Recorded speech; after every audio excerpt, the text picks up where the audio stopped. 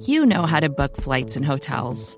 All you're missing is a tool to help you plan that unbelievable travel experience. That's why you need Viator. Book guided tours, excursions, and more in one place. There are over 300,000 travel experiences to choose from, so you can find something for everyone. And Viator offers free cancellation and 24/7 customer support for worry-free travel. Download the Viator app now and use code Viator10 for 10% off your first booking in the app. Find travel experiences for you. Do more with Viator.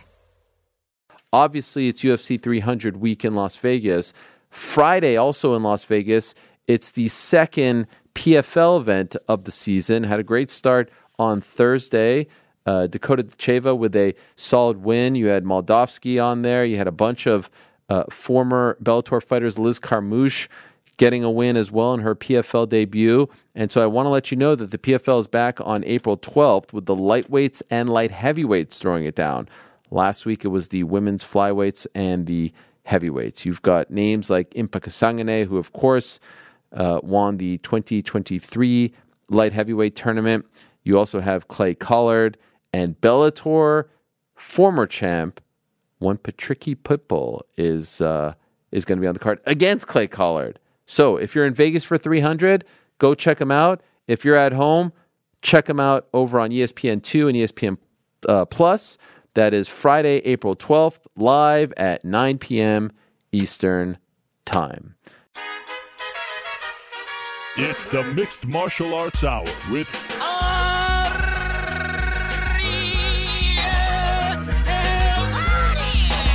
The Mixed Martial Arts Hour is back in your life on this Monday, October 24th, 2022. Hello again, everyone. I sure hope you're doing well. Welcome back to another edition of the show. It's a very rainy Monday afternoon here in New York City. Not rainy indoors. Fired up over here. Big post-pay-per-view Monday of the program. Lot to get to, lot to discuss following what was one of the most anticipated cards of the year, and one that I think delivered. So much to get to. There's a new UFC lightweight champion. His name is Islam Makhachev. There is still the same UFC bantamweight champion. His name, of course, Aljamain Sterling. A lot of big performances, a lot of big-time results, some controversial results here and there. Can't wait to get into all of it on what is going to be a big week around these parts, and for me as well. Reminder, we're going Monday, Tuesday. Like the great Drake once said, we're going back-to-back this week. So Monday, Tuesday offerings for you. No Wednesday show. Instead, the Wednesday show is going to be the Choo Choo Tuesday show. Does anyone know what I'm referencing when I say Choo Choo Tuesday? Anyone at all? Isn't it The Simpsons? Oh, look at you, Frank. You see, despite our differences, and Frank and I have had a couple differences today, particularly because I was hearing the crew discuss the great watch party that they had in this very studio on Saturday afternoon. It was fantastic. Shout out to GC, of course. Shout out to Mike Heck, the entire team, everyone involved. Thought they hit a grand slam. But then I heard, correct me if I'm wrong, maybe I misheard, I heard people were saying that Frank said that, you know, on Saturday, who needs Ariel after all? No. I heard that. I wasn't sure if you were talking about someone else or something else, or if I just misheard it. But apparently I misheard it. You know, we are standing on the shoulders of giants. You know, that's what it's like around here. It's a very, what have you done for me lately kind of place. And, you know, you're on the outside looking in of what was a fantastic show. I mean, GC's pulling Cyril Gane autograph cards. There's a bong thingy. There's special guests. They're interacting. I mean, it was fantastic. And what a great name, Watch Party. I love that name. Who came up with that, GC? It was a team effort, brain yeah, I trust. thought that was a great name. Yeah, I figured you would like it. I liked it a lot. My favorite of those, I like Fight Companion the best, but I think Watch Party's a good second place, if you will. I know you pushed for the companion, but you know, inevitably I decided on Party.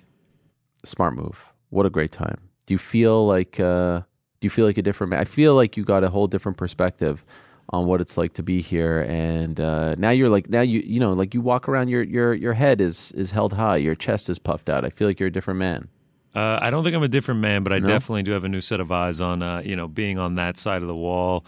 I think it was around the third fight, needing to go to the bathroom, sort of trickling in. I was like, you're just gonna have to throw that one away. You just fought through it. Oh yeah, you kind of get distracted, and you're like, oh, all right, well that's good. Also, the working through Slack, not being able to talk to anyone directly when things are going awry.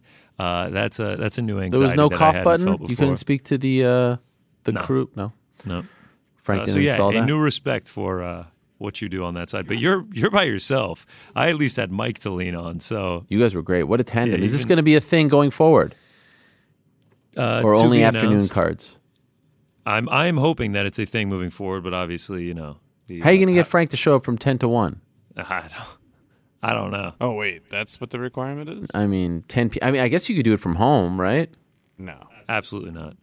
It was Powers great. that be have to make the decision. So hopefully there's another one. And I was looking over, by the way, during the day, I was at soccer for a little bit. There was a period, you only get one choice, right? You can't listen to two things at the same time on your phone. I was listening to you guys over the broadcast. How about that?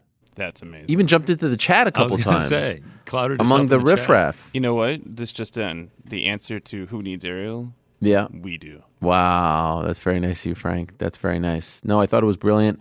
I think He's you looking should... me at with a face stricken You know, with there anxiety. are things that are done in confidence that don't need to be told to Ariel. Listen. I think he's a little nervous. I Listen, think he's definitely nervous. I would just the only thing if I can offer one piece of advice, I would say every pay-per-view it's too much of a gap between. I think you should do it for every card. So Apex, Cater Allen, Marina Rodriguez against I don't even know who she's fighting. Amanda in 2 Lemos. weeks. Come on, Amanda have Lemos, some of course. respect. Arnold Allen this weekend. Yeah, I'm glad that you brought that up because I was going to make the push to include Dana White Contender Series as well. And then in the Bellator? summers, PFL. obviously Bellator and PFL, and then maybe a little tough watch along. Wow. pre-recorded. That is a moneymaker right there. That is beautiful stuff. Go check it out on the YouTube channel. It's up there. Again, the whole team did a great job. Love what they did with the studio. Loved everything about it. The graphics were amazing. The camera angles. I mean, it was like, wow, what happened to this place? It was incredible. I was on the outside looking in, but I was enjoying being a viewer and a fan. And of course, it was a great card to do one of those for because a lot happened. Now, we're going to get into all of that and a whole lot more. Talk to the guys as well throughout. A reminder that this program, as always, is brought to you by our good friends over at DraftKings Sportsbook. They are the official sports betting partner of the UFC. Download the DraftKings Sportsbook app today and use code TheMMAHour for a special offer when you sign up. Again, that's code TheMMAHour only at DraftKings Sportsbook. By the way, why are we doing Monday, Tuesday, Wednesday off to beautiful Glendale, Arizona? Big week, right? Big week for combat sports. Not only do we get the big Cater Allen card at the Apex, but it's the big one. It's the one we've been talking about for a very long time. It's Jake Paul versus Anderson Silva on Showtime pay-per-view. Can't wait for that. We'll be a part of all the festivities, including on Fight Night, some surprises in store, so stay tuned for all of that. And I'm looking forward to it. I haven't been there, I think, since WEC 53, if that's possible. So we'll do a Monday, Tuesday show. Also, you got the return of Katie Taylor this weekend. You've got Lomachenko fighting. There's a lot going on in combat sports, my friends. But, of course, what just happened was UFC 280. We've got a couple of the big winners on today's program. I'll tell you about the lineup. Back into the show, we'll check in with the guys. We shall recap the picks, recap the parlay. We were close, but no cigar. But I still feel like we made some strides. And we'll talk about all of that and more. So stay tuned for that. At 2:30, we'll be joined by the great Cheeto Vera, Marlon Cheeto Vera, who, of course, has been in the news not only last week when talking to Petr Yan about, why that fight couldn't happen, September, October, but also even on Saturday, Aljamain Sterling mentioning him in his post-fight interview. And he's been talking about, his next fight. Figures to be in the mix. Could he get a title shot next, or is he one win away? I got to see what's on Cheeto Vera, obviously one of our favorites, what's on his mind. At 2 o'clock, we'll talk to Mokaev, who improved to 3-0 in the UFC. He's still undefeated, obviously, 22 years young, gets the big finish over Malcolm Gordon. People, hemming and hawing on Twitter. Early portion of his fight, then he gets the finish, and felt like the finish was really important for him because people didn't love his fight in July. shows the killer instinct. But I think we need to remember that this young man, the pride of Dagestan and the pride of Manchester, is just 22. I mean, he is so very young. And he's either 8-0, 9-0. I don't know what it is. There's differing numbers on the different websites. But he's a force to be reckoned with and is going to, I think, challenge for that John Jones record. We'll see if he is able to become the youngest champion in UFC history.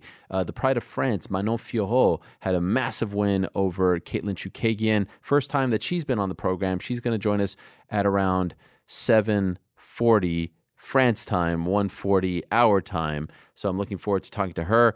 Obviously, she figures to be in the mix now in the women's flyweight division. One would think she's either fighting Alexa Grasso next in what would be a number one contender fight. In my opinion, that's the fight to make. Have Valentina Shevchenko fight Amanda Nunes in January. There seems to be no talk of this, but I still feel like that's the fight to make. Make that fight in January in Rio. It would be a really big deal. Make it the main event, especially now that Charles isn't the champion.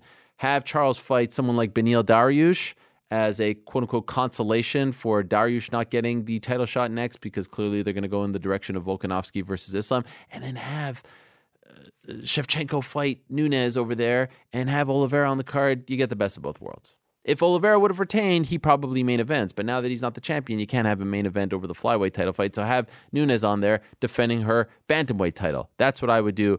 1:15, so in about 6 minutes from now, 5 minutes from now, we're going to be joined by Aljamain Sterling, who had the big win on Saturday over TJ Dillashaw. First, a couple of thoughts. Congratulations to Islam Makhachev. He is the new UFC lightweight champion, and it feels like we were headed in this direction.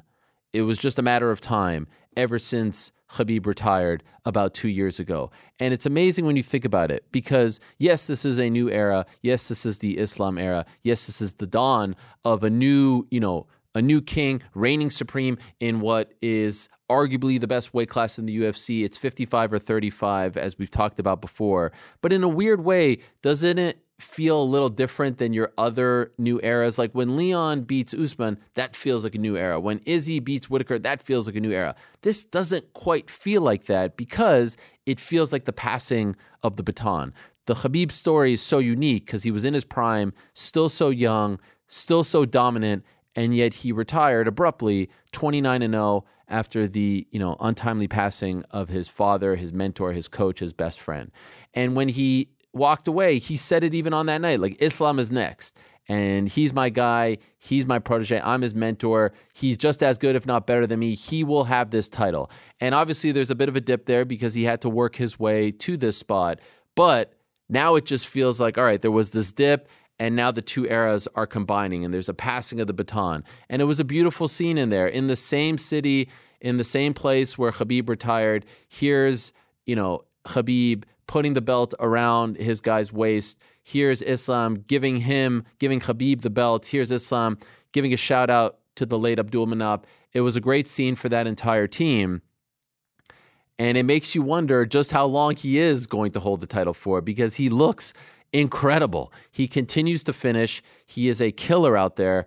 As far as his submissions go, his grappling goes, his striking goes, he looked great. Credit to Charles Oliveira, he hung tough. But Islam's on a different level right now, and one could argue that his toughest fight is going to happen next. It's going to be Alex Volkanovski moving up. Now, is Volkanovski too small? We'll find out, but this feels like a big deal. Volkanovski did everything right. He made weight. He was there. He was ready to go. He put himself in position to be talked about, called about. I love that he got in the cage. That was brilliant stuff from DC. It was shades of, Rampage and Rashad back in the day. We haven't seen that in a while. I thought it built it nicely. It got us excited about that fight.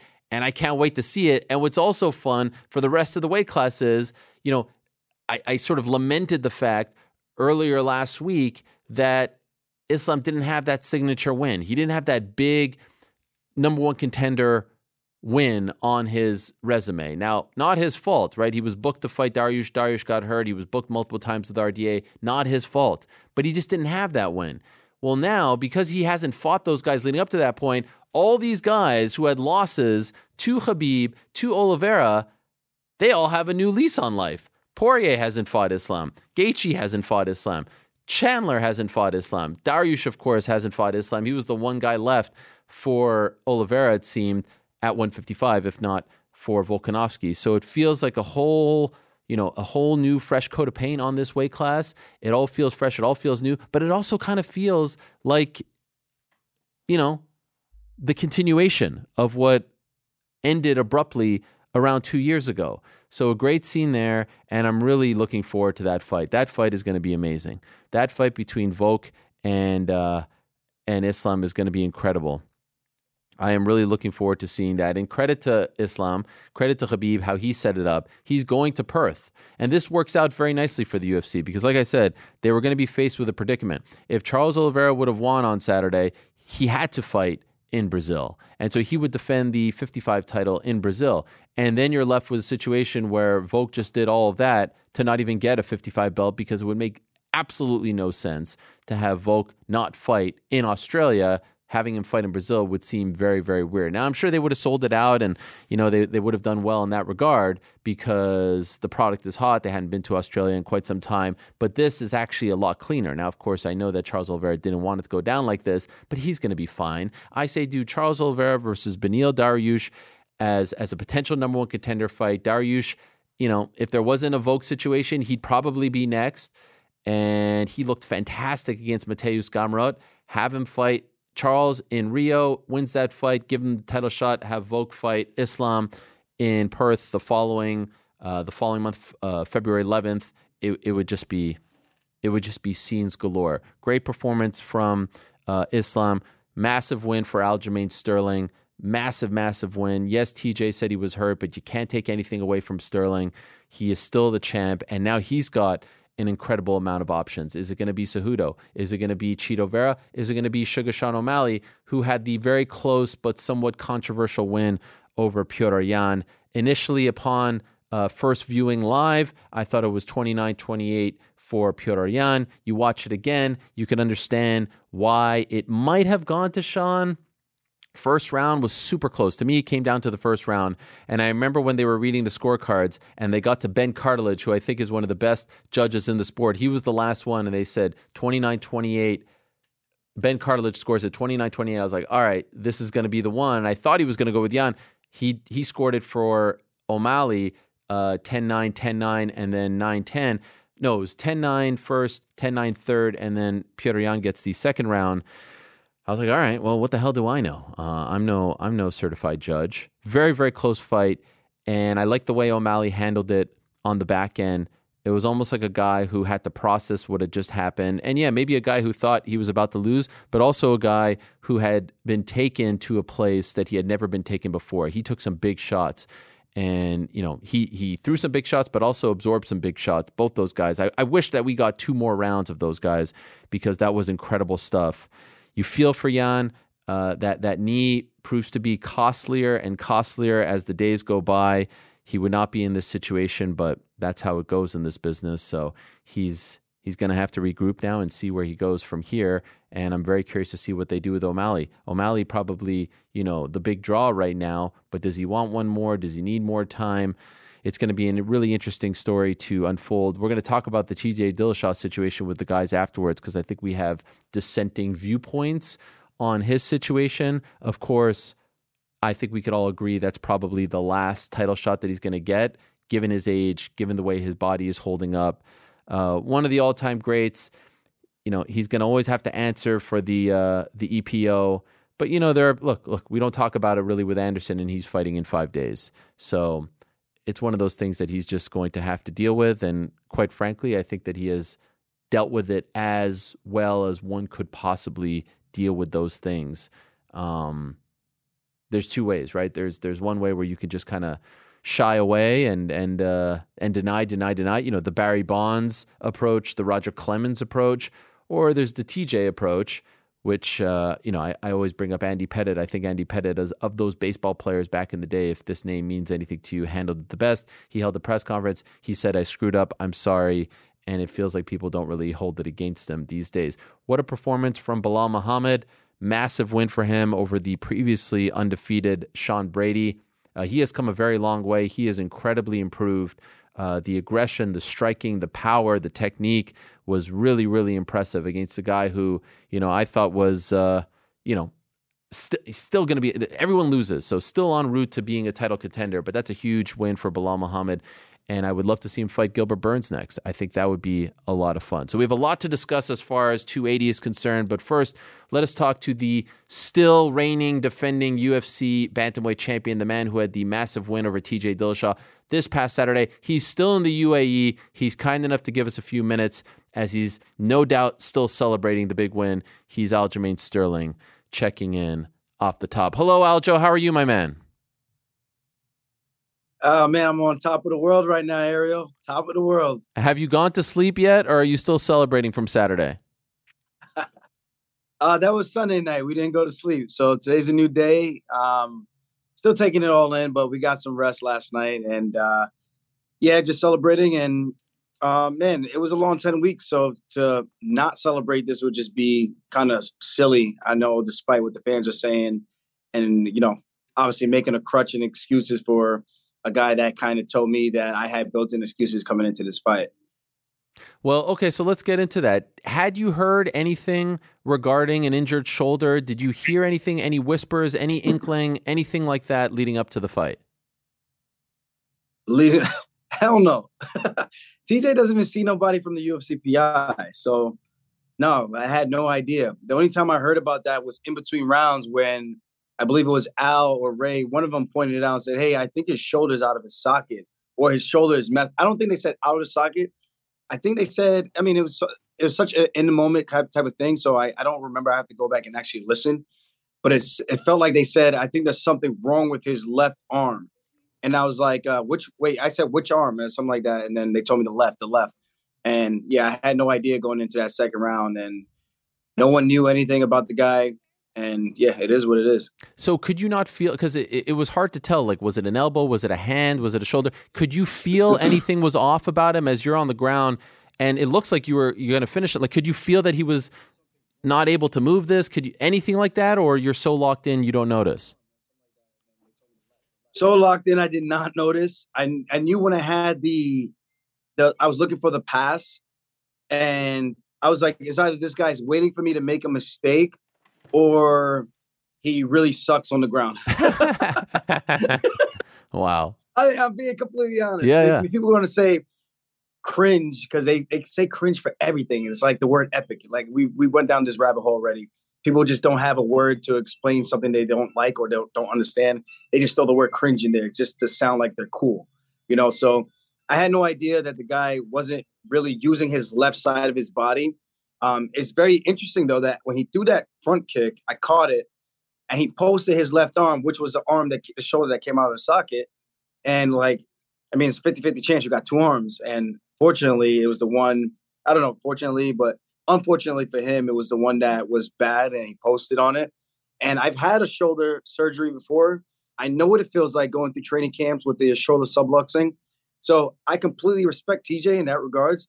Super tough, super warrior type of mindset to want to go through the fight. One, go through a training camp like that. Two, so I give the guy all the respect in the world. And I said that coming into this fight, the hardest thing about this fight was going to be that his tenacity and his dedication to wanting to win. The guy just knows no limits. He'll cut corners, as I've said before. I'm not going to change my tune now because he's just that much of a competitor. He really wants to win. And I mean, the guy's ballsy to think he was going to beat me with my skill set. With one arm. So it's either he was really, really confident or really, really stupid. So it's there's no in between. And at the end of the day, we know what we take in terms of chances and risk going into the fights. I have my own separate injuries that I don't need to go into details on, and stuff that could have potentially been severe if it gotten worse to the point where something traumatic just snapped it. And then I'm out of the fight completely. And I'm probably out or sitting on the sidelines for 6 to 12 months, so it's the risk we play, man. And that's why I think people respect fighters as a whole. So respect to TJ for that. Hats off to him because he took a lot of punishment where I truly feel most guys would have came there just to collect the check. And if they found themselves in a bad position, they would have just said, okay, I'm going to gracefully bow out, wait for the ref to pull him off of me and just go home to live to fight another day. So, again, respect to TJ, even despite all the shit I was talking and his shit he was talking. But that's one of the things about this sport, man. It's once it's done, we sign on the dotted line. I can say whatever I want to you because you're the guy I'm fighting.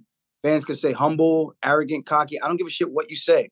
I'm fighting this guy, not you. You don't get to tell me my mental approach, my mindset approach, and how I want to play this game and leading up to the fight. That's not fair for fans to try to dictate and put that on us and then try to label us and call us cringe or whatever. Like, shut the fuck up, bro. I can say whatever the hell I want to do to promote this fight. I can say whatever it is I want to get in my opponent's head. And I can say whatever it is that I think that I believe, because I'm the one that's getting in there, not you, not anybody else. It's me and him. At the end of the day, we get to settle it. And when it's done, humble in victory, humble in defeat, we go home to our families, and that's what it's all about. And that's why I love the sport of MMA. By the way, what did you say to him when he was sitting on the stool afterwards? It looked like you went up to him you were like kind of kneeling down in front of him. What did you say? I just went over to him. I mean, honestly, it was in the moment. My adrenaline was running high. I do kind of crazy, sporadic shit when I'm like high on adrenaline. I think anybody does. But I just told him, like, man, it's an honor to fight you. I said, win or lose, bro. Even if I had lost, I think I told him, even if I had lost, you get all the respect in the world. You've done something that I always wanted to do. You're somebody I looked up to. And respect, man. Nothing but respect. There's no animosity on my side, and hopefully there's none on yours. I mean, I might not have said it in that many words, but that's pretty much the premises of what I told him. And I could only imagine if he had won, how he probably would have rubbed it in my face. But that's the game we play, man. And guess what? When you lose, you really have no say in how your opponent handles the situation. So again, it comes down to once the fight's over, man, that's it. It's like the ship has sailed and there's nothing you can do about it. I can't go back and jump on him after the bell and take a cheap shot. I fought him fair and square like a man. We both made our walk to the octagon and made a better man win. And unfortunately for me, it was my night. People could say whatever they want. And I know people are going to try to discredit my wins. They find any way to discredit me any way that they can, which at this point is kind of laughable because no matter what I do, there's going to be some type of fault. I think that just lets everyone in the world know, like, no matter what you do, there's always going to be haters. There's always going to be someone judging, and there's always going to be someone trying to discredit the things that you're doing. Because when you're being great, people always want it to be them, or they just envy the work ethic, or they admire you to the point where they have to hate on you to try to tear you down, to make you feel like what you're doing is worthless or not as good, or ain't, I don't know. It's we live in a weird world, man. It's like, why can't you just clap for somebody, you know? Like, just shut the fuck up, put your own bullshit aside and just clap for someone. Just shut up. You know what I mean? Like again, if I had lost, I would have eaten a lot of humble pie. Yeah. And I would have gracefully bowed down and said, hey, man, you were the better man tonight, and that's it. That's how I've always been. I've lost. I've been knocked out. It is what it is, man. I've had close fights. It's part of life. It's amazing because when it was clear that he was hurt, the first thing that came to mind was, oh, everyone's going to try to discredit Aljo. Like, it was your fault that he got hurt. Like you were the one who threw the illegal knee. It is very frustrating. And I'm wondering in the moment, like, when that hits you, do you think like, oh, are you even thinking about those things? Like, oh God, here we go again. I'm going to have to deal with this bullshit. Or are you, again, so locked in that only comes afterwards? Because I know you've seen it, and I think it's incredibly unfair to you. You play with the hand that you are dealt with, and that was the hand. And if he would have knocked you out with the other hand, no one would have said a thing. In fact, they probably would have been pouring salt on your wounds and said, look, he knocked him out. Like, come on. It's total bullshit. And he signed up to fight. He showed up to fight. Enough with this nonsense. And I feel for you. I really do, because it annoys me. I can't imagine how much it annoys you. Yeah, it doesn't bother me in the moment, but afterwards, when I go back and I read the comments, because I read the comments, people could say maybe that's the problem. Social media. I'm very heavily involved in social media, man. It's our life. It's our branding. We don't get super crazy marketing and pushes from the UFC outside of certain people. I don't got to name names. I think people all know who they are. And you got to do your own promoting. You got to do your own branding. I don't got a PR agent. I'm not paying for that, or I haven't paid for that. So you got to do what you got to do. So I read the comments. I try to see what people are saying, try to get a feel. And it's like, there's so many different viewpoints on me. There's like, oh, it's the cocky, arrogant Aljo who's not humble. There's the one that support me because I work hard. There's the ones that think that I'm fake. There's the ones that think that I'm cringe. And the ones that think that I'm cool. I'm like, I don't even know what persona I have with the media. It's so weird. Like, people can't make up their mind. But for people to try to discredit me, had this guy had won, it would have been the ending. It would have been a never ending parade of the fake champion finally loses, who should have been 0-2 against Jan. It's just like, there's literally no winning. And that's why I don't give a shit because of that. And people are going to say, and this is what's going to happen. I'm going to say this and people are going to go, oh, he says he doesn't give a shit, but he's reading the comments. I'm going to go, dumb. I'm reading the comments for my purpose of building the next fight, seeing what people are saying, seeing how to respond in the sense of how to go forward and proceed. And it's all a game. It's a business at the end of the day. So if you can't wrap that around your head, then you're too dense and too stupid. And as I said, common sense ain't so common. And I read the comments, and it's good for me on the downtime because I get to chill back and relax and just kind of laugh while I'm having a beer, taking my victory lap. So the joke's on you. You're sitting here talking shit about a guy who's way more successful than you'll ever be in your life. You probably live in your mom's basement. You're probably eating a bag of Cheetos at the moment. And you're probably trying to discredit my wins, which are more valid than anything you probably did in your entire career or your entire life. And not to be a dick, but that's really what it is. The reality sucks sometimes. You know, if anything, I feel like I'm one of those guys who try to praise people for trying to chase their goals and dreams.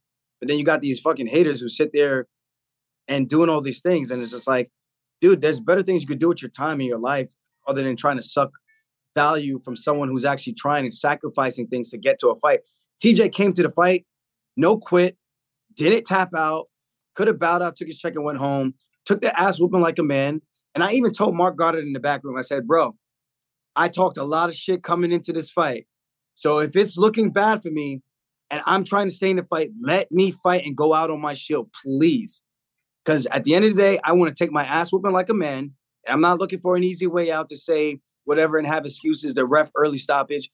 Let me go out there and do what I say I'm going to do. And if I can't do it, let the better man win and let him get his moment in the sun.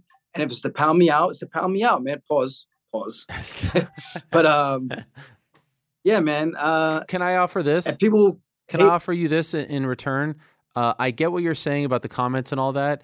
Is there something to be said though about letting that toxicity get into like I don't want to get into the Andrew Tate stuff. I really don't have any interest in that stuff. But I saw you engaging with all these people, and there was a part of me that wanted to reach out to you, like just be like, yo, man, you're about to fight. Who cares about, like, just ignore this for now. Deal with this later. And so isn't there a part of you that's like, there's this negativity and it's all coming at you and it could get a little bit intoxicating. Wouldn't it be better for you and your happiness and your sanity? You've got a lot going for you. You're a happy man. You're engaged. Why let this even enter your thought process? This is very valid, but for me, I truly believe I'm like a dove.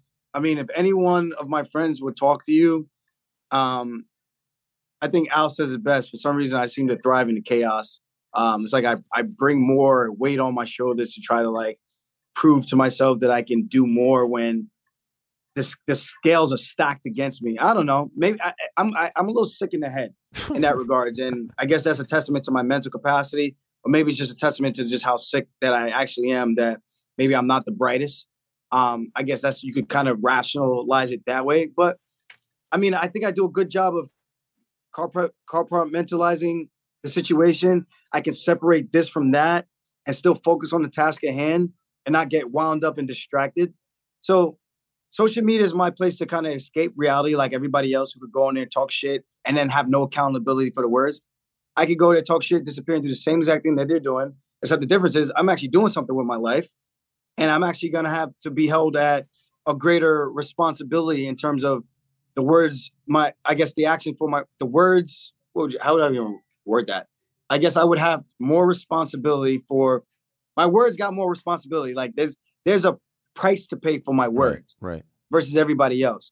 So yeah, I might bring it on myself, taking on more than I need to in the sense of like, yeah, I should just be focused. But I'm like, yeah, I'm sitting in a hotel room. I'm cutting weight. I'm bored. I'm on my phone. If I'm not doing anything, it's like, I don't know. As long as it's not bothering me, if it was getting to me and I was getting riled up and then I was like emotionally distraught, then I could be like, yeah, man, I need to be like deactivated and staying away from this. But it hasn't been a deterrent for anything. Like, if anything, I feel like I thrive in the chaos. I like the shit talk. I like the animosity. I like when people talk shit to me because I get to stick it to you and prove you wrong, you know? Mm-hmm. And maybe there's something to be said that I could do it the easier way and not need that. But I feel like for me, it's more fuel for the fire. And it gets me wound up, man. There's nothing that gets you more excited when someone talks shit and you could like just shove it in their faces and tell them to suck it, bro. That's like the ultimate satisfaction. There's really nothing greater than that. I mean, but there's the silent killers who's more stoic. They'll be quiet and they'll do it peacefully. Nah, I like chaos, bro. I like chaos. Let's burn the fucking houses, burn the fucking bridges, burn the city down, and let's get crazy and see who survives the fire first, you know? The longest, you know? That's kind of my mentality. And again, if it's not deterring from my performance, my training, my sleep, and my peace, I'm at peace. I can go do this, get off the phone and forget about it, literally like this, seconds. Where some people, I can say something, I know it burns them, and they're going to be commenting, and then I don't remember that I even commented that. That for me is satisfaction, because for them, they're wound up, and for me, I'm sitting there, I'm on a beach somewhere, I'm in freaking Dubai. Where are you? Where are you? In the middle of nowhere?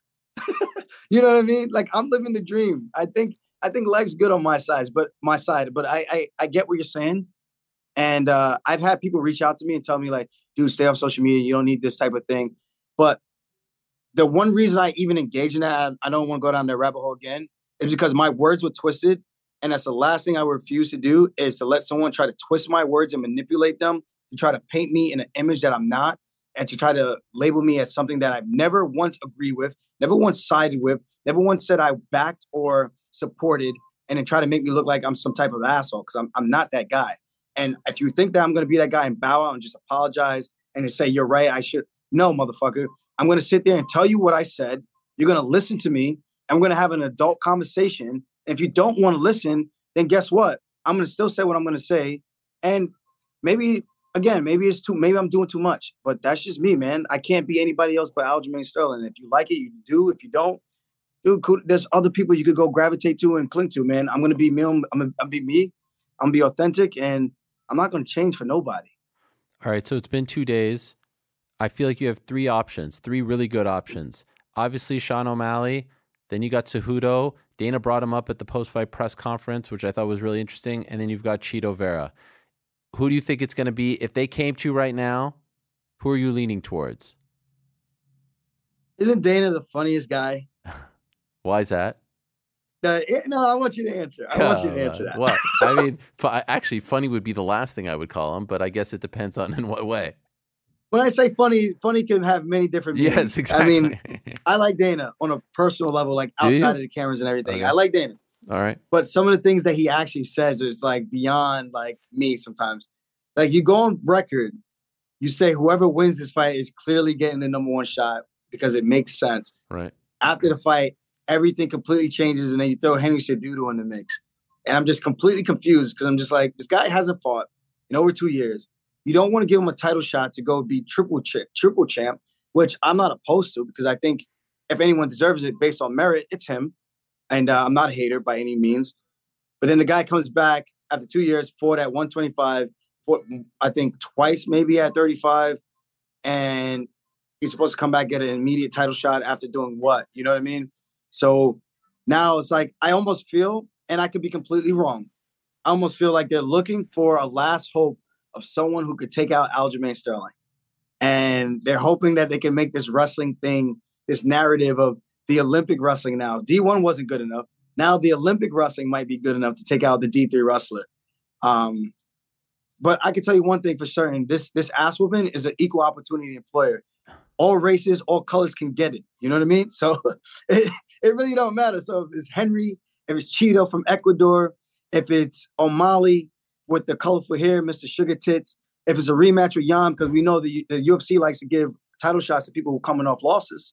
If they want to give it to Sandhagen, you know, there's plenty of options. Right now, I'm on my victory lap. I'm going to enjoy it because I think it's well-deserved.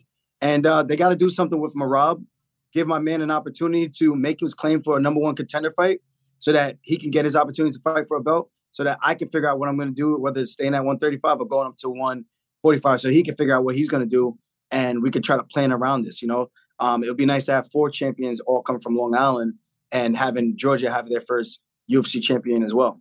Do you think that the UFC, and in particular Dana White, was upset that you won on Saturday?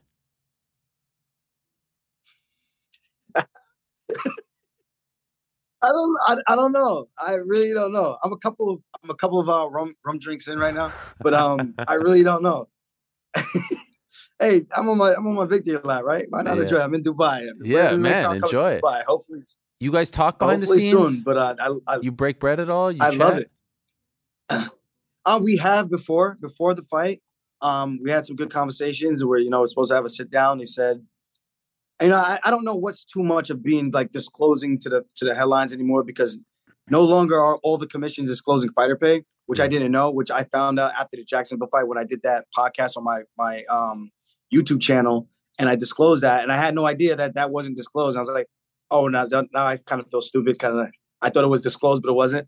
So I don't know what's too much is too much, because then I can say one thing's for certain: my bank account, I finally hit $1 million comfortably, with my 3 houses and all my other investments, not including those, just straight up actually breaking that. And I'm super proud of that. It might not be something to brag about to other sports, but for someone who's been in a sport like this where the pay scale isn't the craziest, I'm proud to say, like, of all the things I've been able to do, buy my mom a house, buy myself a house, where I'm at right now, I'm in a very good place in my life. And thankfully, it's because of Dana and Hunter and those guys, Lorenzo, all those guys. Because if it wasn't for them, I wouldn't have this platform to do this.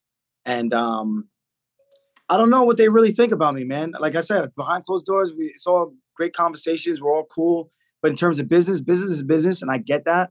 So they're going to try to appeal to the market as much as they can appeal to make the most dollars that they can make for the company. And I understand this. So there's no hate on me or regret, I should say. Because I want to make as much money as I could possibly make. So I get it. Hopefully we honor the agreement that was made before this fight, and we have a sit down and we can see where everyone is at and see what the next big fight is on the table. Okay. And by the way, I asked you last time, but like, do you have a preference? Do you have a preference as to, like, right now? Are you leaning towards one of the 3 guys? Honestly, Ariel, if I'm being honest, I haven't even thought about it. Okay. I mean, I literally tweeted to Molly, I think last night or 2 nights ago, that I would have actually hung out with the guy. I felt bad for Jan. I felt like didn't think he got robbed. I think Amali was a little shocked and perplexed at the decision as well. I think he kind of caught him off guard. That was a split decision. I think it even caught him more off guard that he won. And now he knows what it feels like when I was in the same position. And the difference is I actually knew I won the fight. And he's on the side where he won the fight, and he doesn't even know if he really won the fight until he goes back and watch it. Where in the fight, I knew based on the strike count that I freaking won the fight, So at the end of the day, man, this is the most competitive division. People are going to try to find any way to discredit me. I'm going to just keep doing what I'm doing, keep racking up these W's. The numbers won't lie. When you go back and look at the history books, I should have the most wins in the bantamweight division, but they don't count my Renan Barão win because California Athletic Commission decided on the week of the fight to make it a catch weight at 140. So technically, I do surpass TJ with the most bantamweight wins. But also technically, for the record, since it was a catch weight, I don't get that one win. So I'm tied with TJ right now, which kind of sucks in that sense because I feel like I'm kind of denied history in that regards.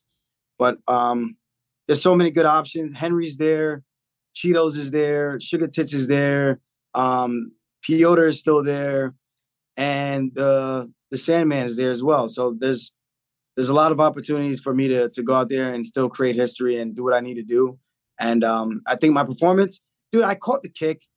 I outstruck him in the beginning of the fight.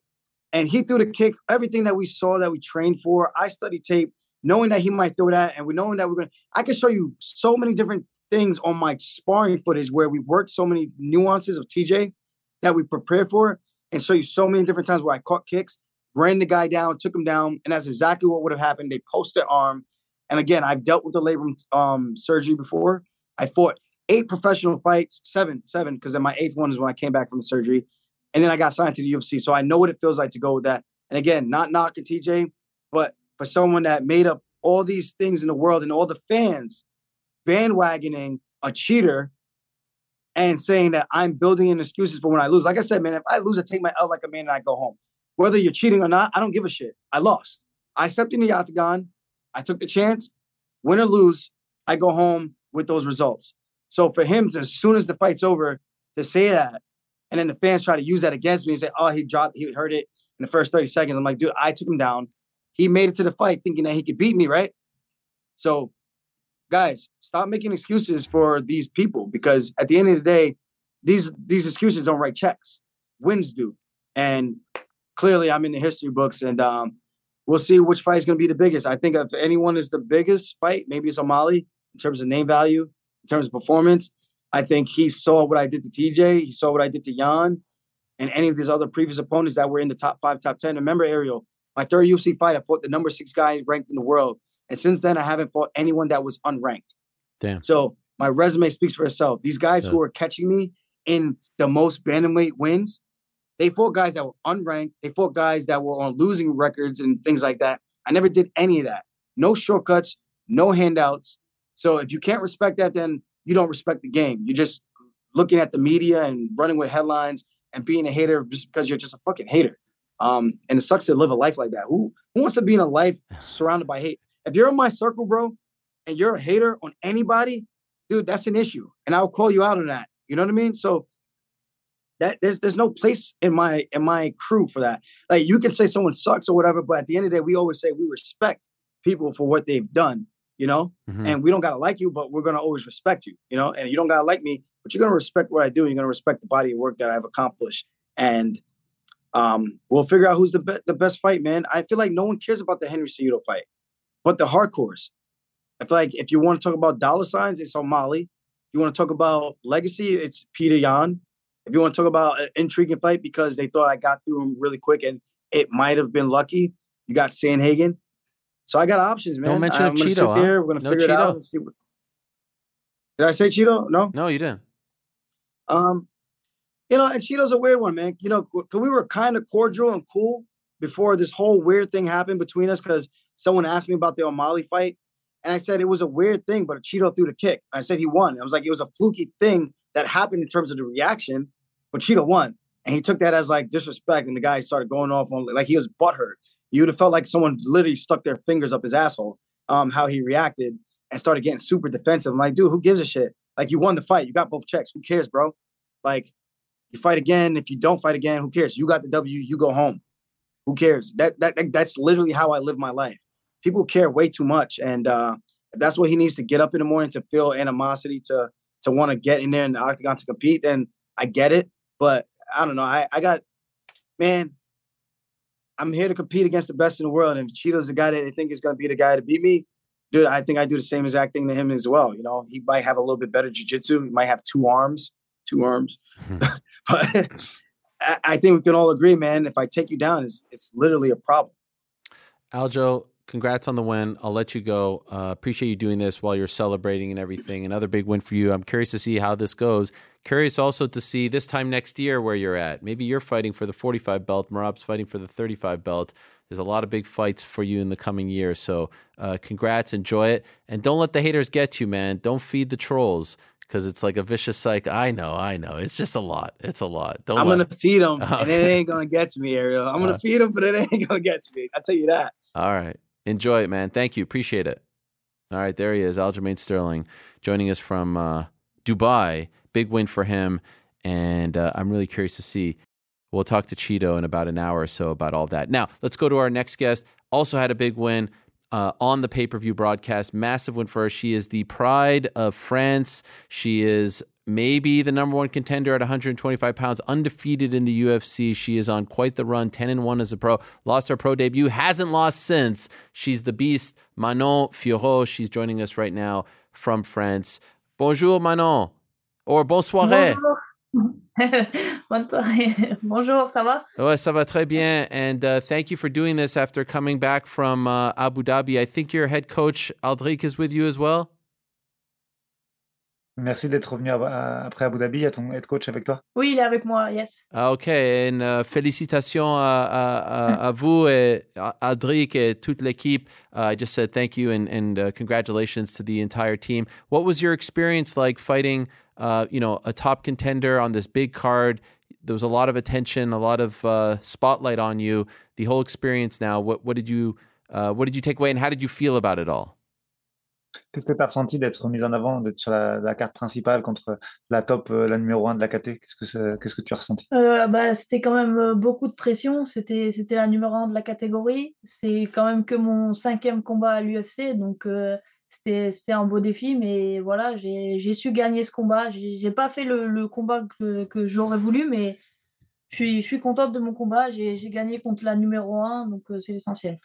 Yeah, for sure, a lot of pressure. It was my first big card and on main card too against the first contender of the division. It's just my five fight in UFC. So yeah, absolutely a lot of pressure. I don't do the fight what I expect, but the most important is I win and now I'm prepared for the future.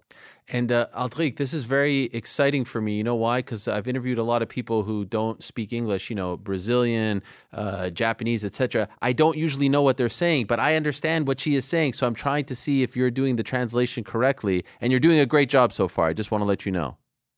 Thank you very much. Appreciate it. I noticed that Manon said she didn't like the fight that she fought. So could you tell us why didn't you like the fight that you fought on Saturday? Pourquoi tu as pas été à 100% content de ta prestation? Bah, déjà, j'ai mis du temps à rentrer dans le combat. Le premier round, je suis passée un peu à côté. Après, voilà, je voulais vraiment finir ce combat. J'avais travaillé pour ça. Et voilà, je suis pas arrivée à finir ce combat. Après, je suis rentrée deuxième, troisième round. J'ai réussi à accélérer, à faire le combat. Mais premier round, ça a été compliqué à rentrer dans le combat, en fait. Yeah, I think my first round was not as I expect. I made time for be focused and pay attention to my game plan and all the shit I want to do. But I think I do a good job in the second round, and I use my wrestling at the good time in the third. So yeah, the first one definitely it's not as I expect, and for the fight, if I can choose, if I think about what I want to finish this fight, but another fight, not this one. She's a very tough fighter, and she makes a lot of people look bad. I'm wondering if she was frustrated. Like, would you say that Caitlin is a frustrating fighter to fight against? Est-ce que tu penses que Caitlin est frustrante à combattre parce qu'elle a fait paraître pour nul beaucoup d'autres combattants? Qu'est-ce que tu en penses? Ouais, c'est ça, c'est ce que je me suis rendu compte dès le début du combat. Après, on savait qu'elle se déplaçait très bien, qu'elle avait un très bon fight IQ. Mais c'est vrai que je pensais pas que ça allait être aussi compliqué et frustrant, justement, puisque j'arrivais pas à avancer. Elle faisait que reculer, alors que moi, je voulais vraiment rentrer fort dans ce combat. Et du coup, c'était vraiment compliqué de faire un beau combat. C'est ce que je m'y attendais. J'ai essayé de vraiment vouloir rendre ce fight beau, mais avec une combattante comme Caitlin, c'est vraiment compliqué elle cherche juste à marquer ses points, à se déplacer. Donc voilà, il faut aller la chercher. Yeah, absolutely. Before the fight, I know Caitlin was very technical, has a good footwork and a really good fight IQ. But during the fight, I understand she's very frustrated to fight again because she disengaged a lot and she threw a lot of punch, but not efficient striking. Just she throw and she move, she throw and she move. So yeah, definitely it was a very technical and difficult to fight and stand up against Caitlin. By the way, speaking of frustrating, was it frustrating for you to see the UFC finally come to France in September and not be a part of the card? I know you were booked, but unfortunately it didn't work out. What was that like for you? How frustrating was it? À propos de frustration, c'était aussi frustrant de ne pas faire ça la carte de Paris, de ne pas être sur la carte de Paris devant les fans français. Oui, c'était super frustrant, surtout que j'étais là, j'étais dans le public, j'ai vu l'ambiance, le public français c'était une très très bonne ambiance. Donc ça a été très frustrant. Après, vu que j'ai su très vite que j'étais sur la carte d'Abu Dhabi, j'étais contente aussi. Yeah, definitely. I think French fans show everybody they are one of the best in the world. There is a great show, and I'm happy to see my old French fighter win and do a great show. But yeah, it's frustrated to don't be on the show. But I like Abu Dhabi too. It's a likely destination for me. So yeah, after that, I'm happy after to know I'm in the Abu Dhabi card. So I said after your fight that I think you versus Alexa Grasso as a number one contender fight makes the most sense. I'd love to see Valentina fight Amanda Nunes for the 35 belt. You guys fight. The winner fights her. We're not quite sure what's going on with Tyler Santos. Do you like that idea? And if not, do you have a different idea? Lui, il aimerait beaucoup te voir combattre contre Alexa Grasso et il aimerait aussi que Valentina fasse le combat à 61 contre Amanda Nunes. Qu'est-ce que tu penses de cette idée ou est-ce que tu as d'autres idées en tête? Non, c'est ça, moi aussi. Alexa Grasso avait déjà collé pour ce combat, en fait, puisqu'elle a dit qu'elle allait regarder ce combat et qu'elle voudrait prendre la gagnante.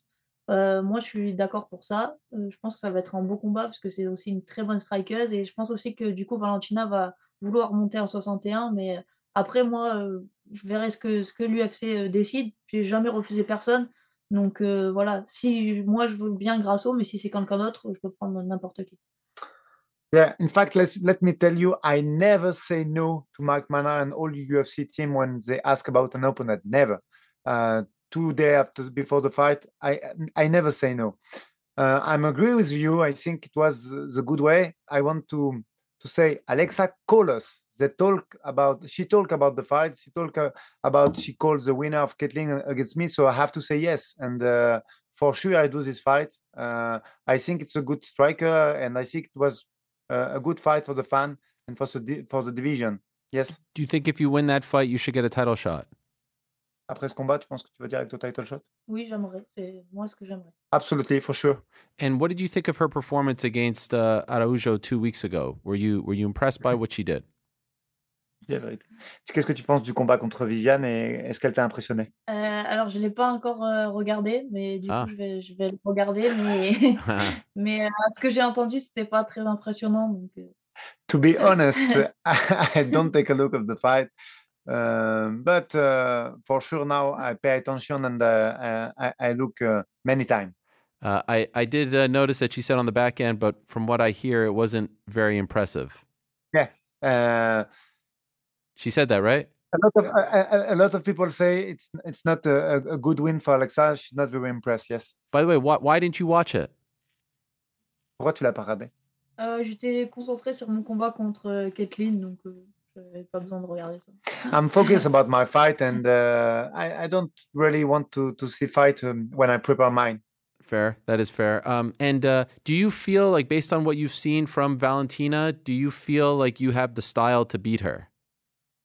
Est-ce que tu penses que tu as le style pour battre Valentina? Qu'est-ce que tu en penses? Oui, je pense, après, surtout je pense que le fait que ça soit en synchrone, ça peut vraiment être bien pour moi. Après, j'ai vu le combat de, par exemple, Valentina contre Kathleen et elle l'a pas striké, en fait, elle l'a emmené directement au sol. Donc je pense que j'ai le striking pour la battre, j'ai la lutte pour défendre la lutte ou attaquer, et je pense que j'ai plus de cardio, donc sur en synchrone, je pense que j'ai mes chances vraiment de gagner.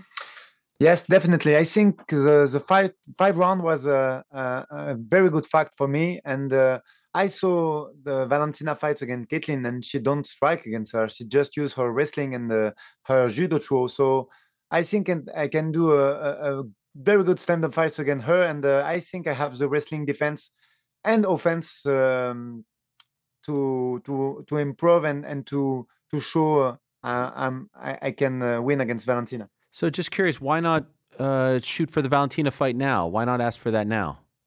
Par curiosité, pourquoi tu veux pas Valentina tout de suite? Parce que j'ai que mon 5e combat à l'UFC. Valentina a beaucoup d'expérience et c'est au jour d'aujourd'hui, c'est la seule chose sur laquelle elle pourrait me battre, c'est peut-être sur l'expérience. Donc j'ai envie de faire encore un combat pour, voilà, pour travailler encore quelques trucs qui m'a manqué justement sur ce combat. Et voilà. I'm pretty sure for now Valentina have just experience against me. I think against Caitlin, I understand. I have just 5 fights in a big stage like UFC, and I think one more was good for my career and my thinking about my fight IQ.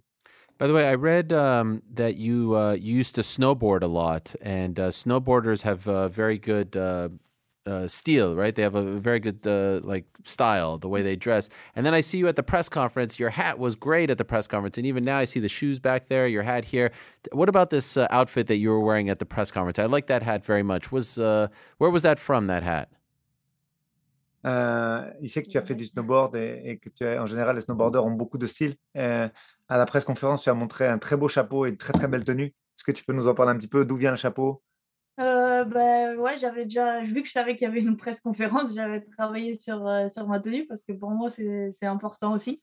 Donc voilà, j'ai cherché une tenue qui pouvait être stylée, qui me correspondait, Et voilà, j'ai envie d'arriver vraiment stylé pour cette première conférence et je pense que c'est ce que j'ai fait. Yeah, when I saw the schedule and see there is a press conference, I think a lot about it, and I really want to show something new, something like me, and that's I choose this Gucci stuff. I like it. Gucci. I approve of this. Very high class. By the way, do you collect those toys back there, or is that Aldrix or someone else? Il aime beaucoup Gucci. Est-ce que tu collectionnes les figurines qu'il y a derrière toi ou est-ce que c'est moi? C'est tous les deux. Yeah, we like it together. I like them too. I have a bunch myself. I got this one. I got a bunch here. Do they have a Manon Fiorot toy? Have they made one? Have you tried to get one? Est-ce qu'il va y avoir des jouets Manon Fiorot ou pas encore? J'espère qu'il y en aura bientôt. Yeah, I really want it. I really want it. Also, are you a big shoe fan? What's this picture behind you over there? Est-ce que tu es fan de sneakers aussi? Oui, aussi, tous les deux aussi. On a beaucoup de sneakers dans la maison. On a une pièce réservée que au basket, comme un magasin de chaussures à la maison. Absolutely. To be honest, we have one room with all the shoes we have, and it's Aldric and me both like sneakers, and we are sneakers addicts for sure. Which is your favorite sneaker right now?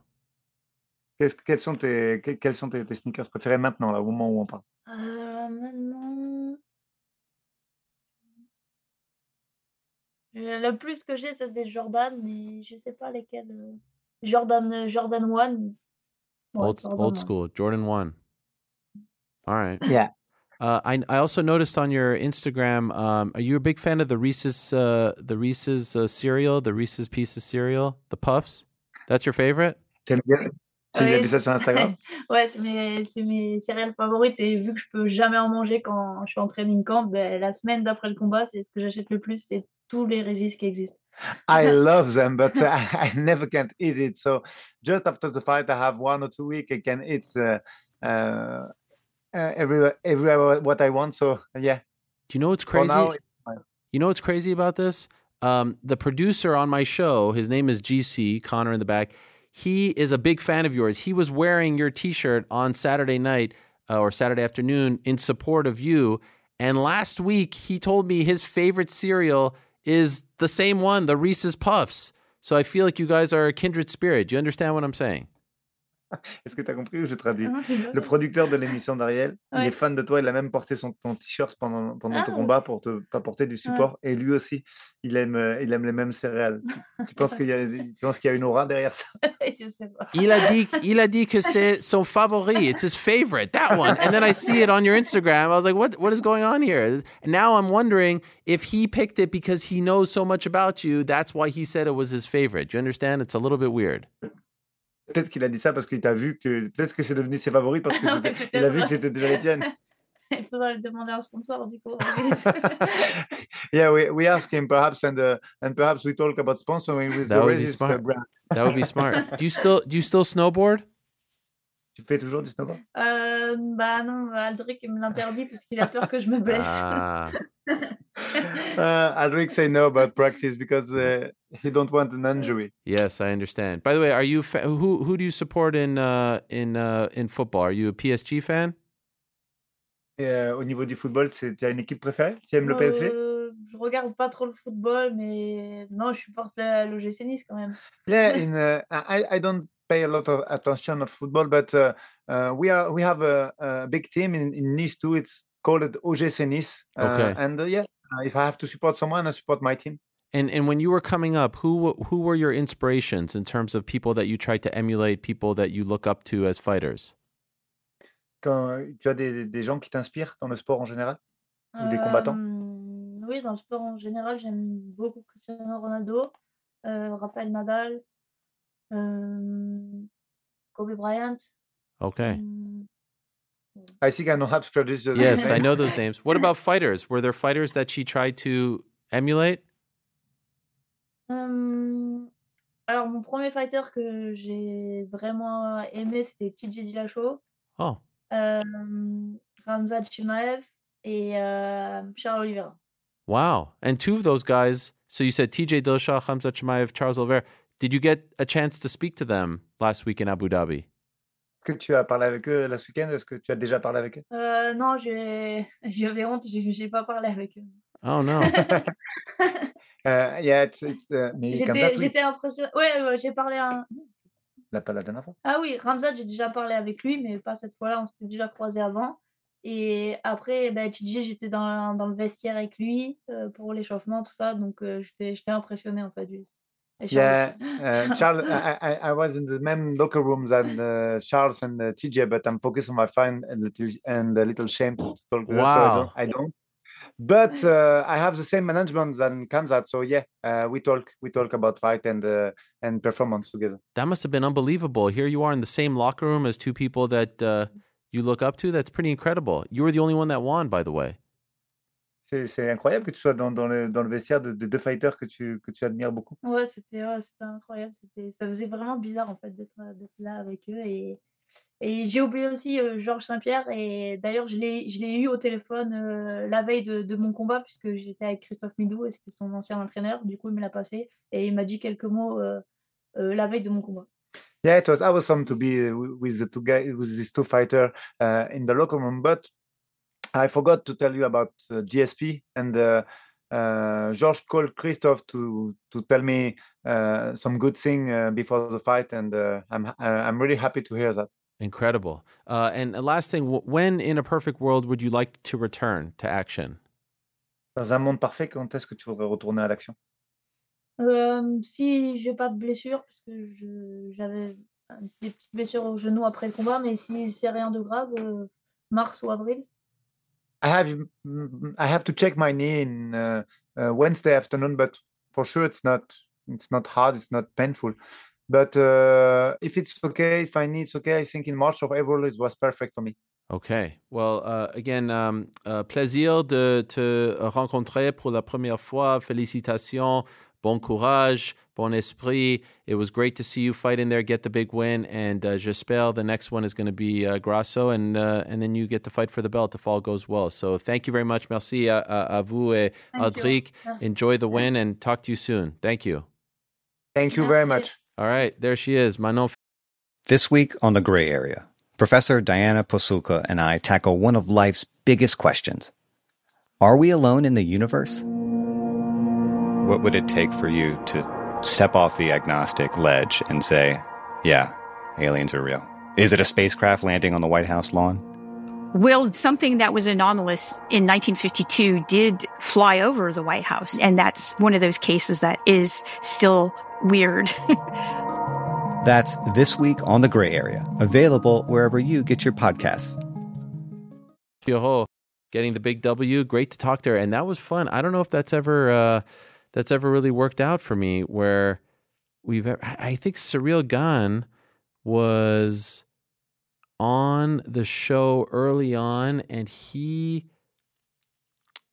he have a translator with him? Yes, it was Fernan Lopez, I believe it was, and so I could understand, but it wasn't quite like this. I remember the connection was really bad. This was during the ESPN days, and to hear what she was saying and then to see if the translator, who's her head coach and I believe her partner as well, to see if he was getting everything. Caught him on one there where she said, and he didn't translate, that she had heard that the Grasso win wasn't the most exciting. But otherwise, he was pretty damn good. GC, what about this? Last week you tell us your favorite cereal. Is it Reese's Puffs or Reese's? Yeah, Reese's Puffs. Yeah. And then I see today it's her favorite cereal. I mean, it was just meant to be for me to be a huge fan of her. That is wild. You're throwing me under the bus, making me blush back here, That's not throwing. I'm just giving you props. Making me seem a little weird to her. No, you didn't show any love to her. I mean, she's got the whole hype beast thing with the Gucci North Face hat. She collects the shoes. Even the Reese's Puffs box was like a special edition. Yeah, the Cause edition, which is KAWS, like a. I don't even know what that is. I'm looking at it right now. Yeah, it's like an artist. Oh, with the X? Ask her what milk she uses on that cereal. That's a good question. That actually is a good question.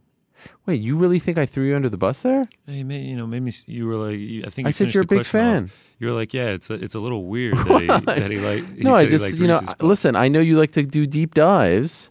No, I love Reese's Puffs. It just And I furthers my know fandom for I know it. you like to support, right? Like when you support, you support. Of course. You buy the shoey thingy, you buy the shirts, you buy the merch. So I figured you saw that, and maybe you were doing No. a deep dive. And I mean, what are the chances? I've never heard anyone say that. That's what's so amazing about it. She says she never eats them, so how would I have known? She only ate them because she had just Maybe it was like humanizing athletes. Favorite cereal, Reese's, and you read that, and it's.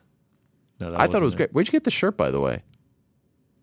That's a one of one, similar to Jack Shore. I couldn't find one anywhere. That's why I also got a little bit nervous there. Oh my god! She was like, "Oh, did he get it from my merch store?"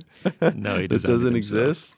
Was it Redbubble or whatever it's called? No. I made Shout the out to Redbubble. design. You made the design? Made the design and then got it on a custom locally printed one. I've tried to use maybe a custom ink, and they denied me for copyright infringement, so I had to go local. Really? Yeah. They didn't. Who would deny you? Custom ink. Oh, I didn't know that was the actual name of the place. Yeah. Wow. I figured those places just take everyone's money. That's what the local places do. So. Okay. Wow. Okay. Well, I apologize if you felt that way. I was just trying to show love.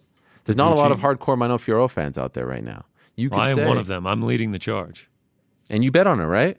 Of course I bet. I bet on her as soon as the line came out. Yeah. I'm just going to bet on her against anyone until she loses. Good result for the UFC. Caitlin Chukagian's in a tough spot. Reminds me a lot of John Fitch, Yushin Okami back in the day, where she lost to the champ. Not super, popular, but so good and such a tough out and a frustrating fighter that if you keep putting top contenders against her, she's going to keep knocking them off. And then it's going to be hard to, give her another title shot, right? So this was a big, big result for them. Do you agree, by the way, with that? Do you agree with going with Grasso versus her next, or do you want to see her fight for the belt right away? No, I don't mind the Grasso. I think both of them that'd be a great striking fight, right? Yeah, especially if I wonder if it would be 5 rounds. It would probably be 3 on a pay-per-view, but I'm down with that. Do I it think in that would be France. great. Do it in Mexico. France. Do it in Mexico. Winner gets the next shot at the belt. Man, Reese's Puffs, and it was a limited edition. And what was the hype beast thing that you mentioned?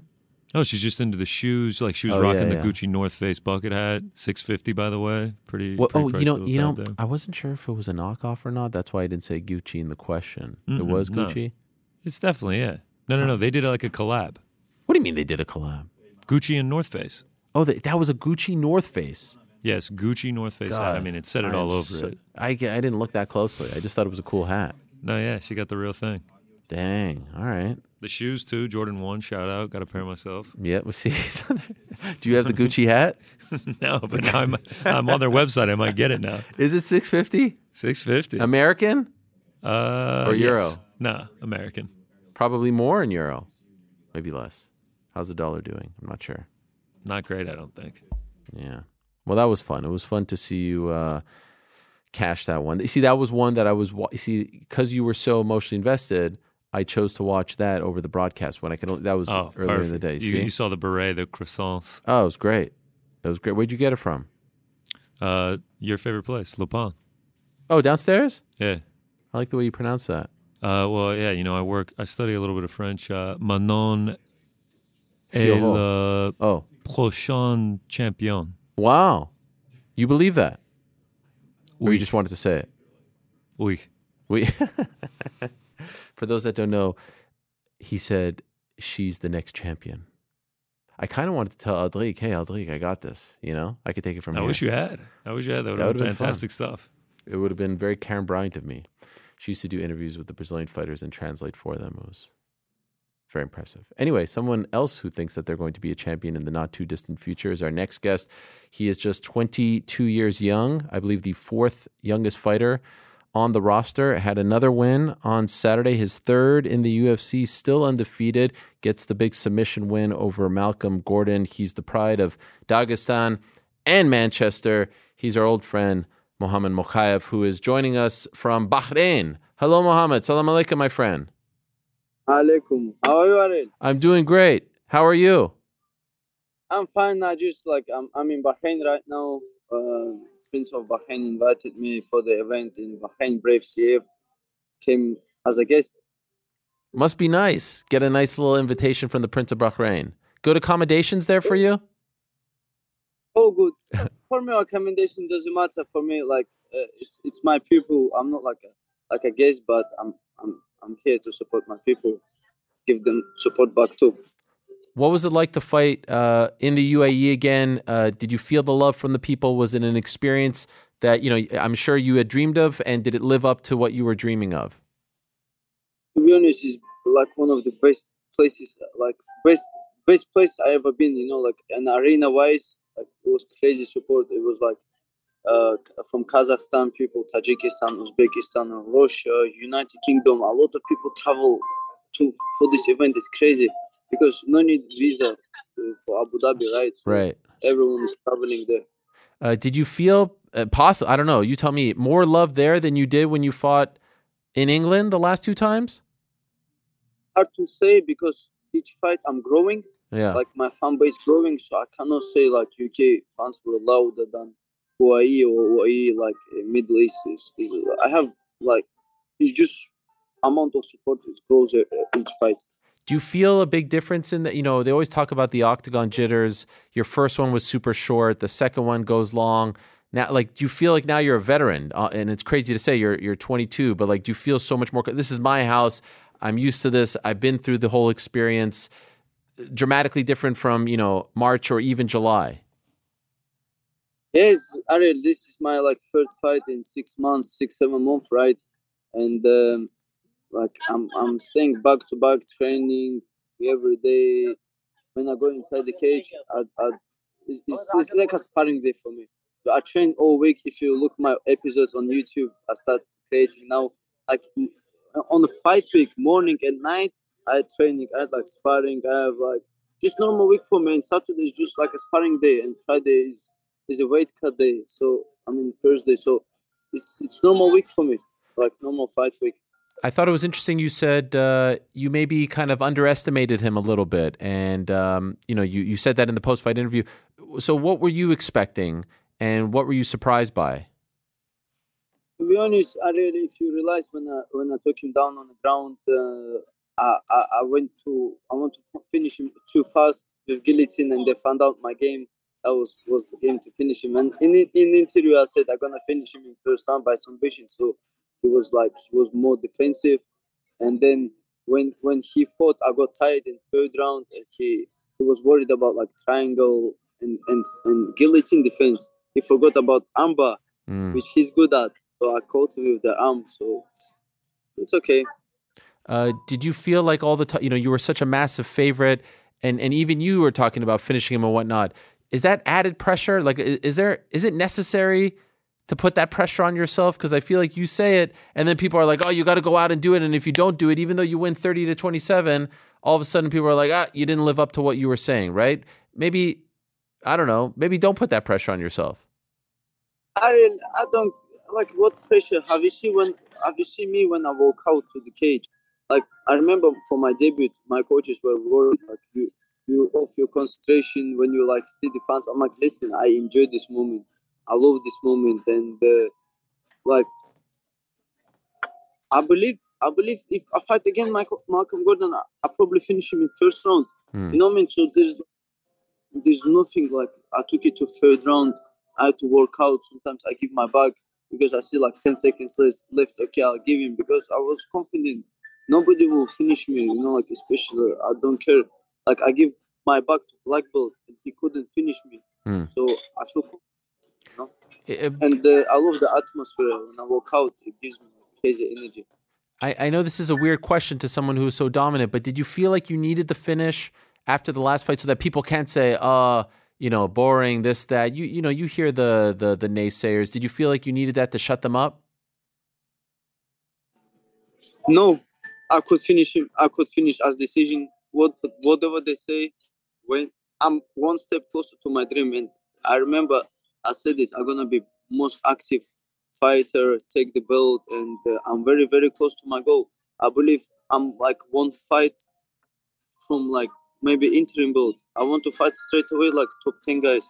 If people think I'm a boring fighter, I'm not deserve top 10 guys. Who deserves them? Show me who deserves. Like I'm most active flyweight on the roster, and I agree to fight anyone in division.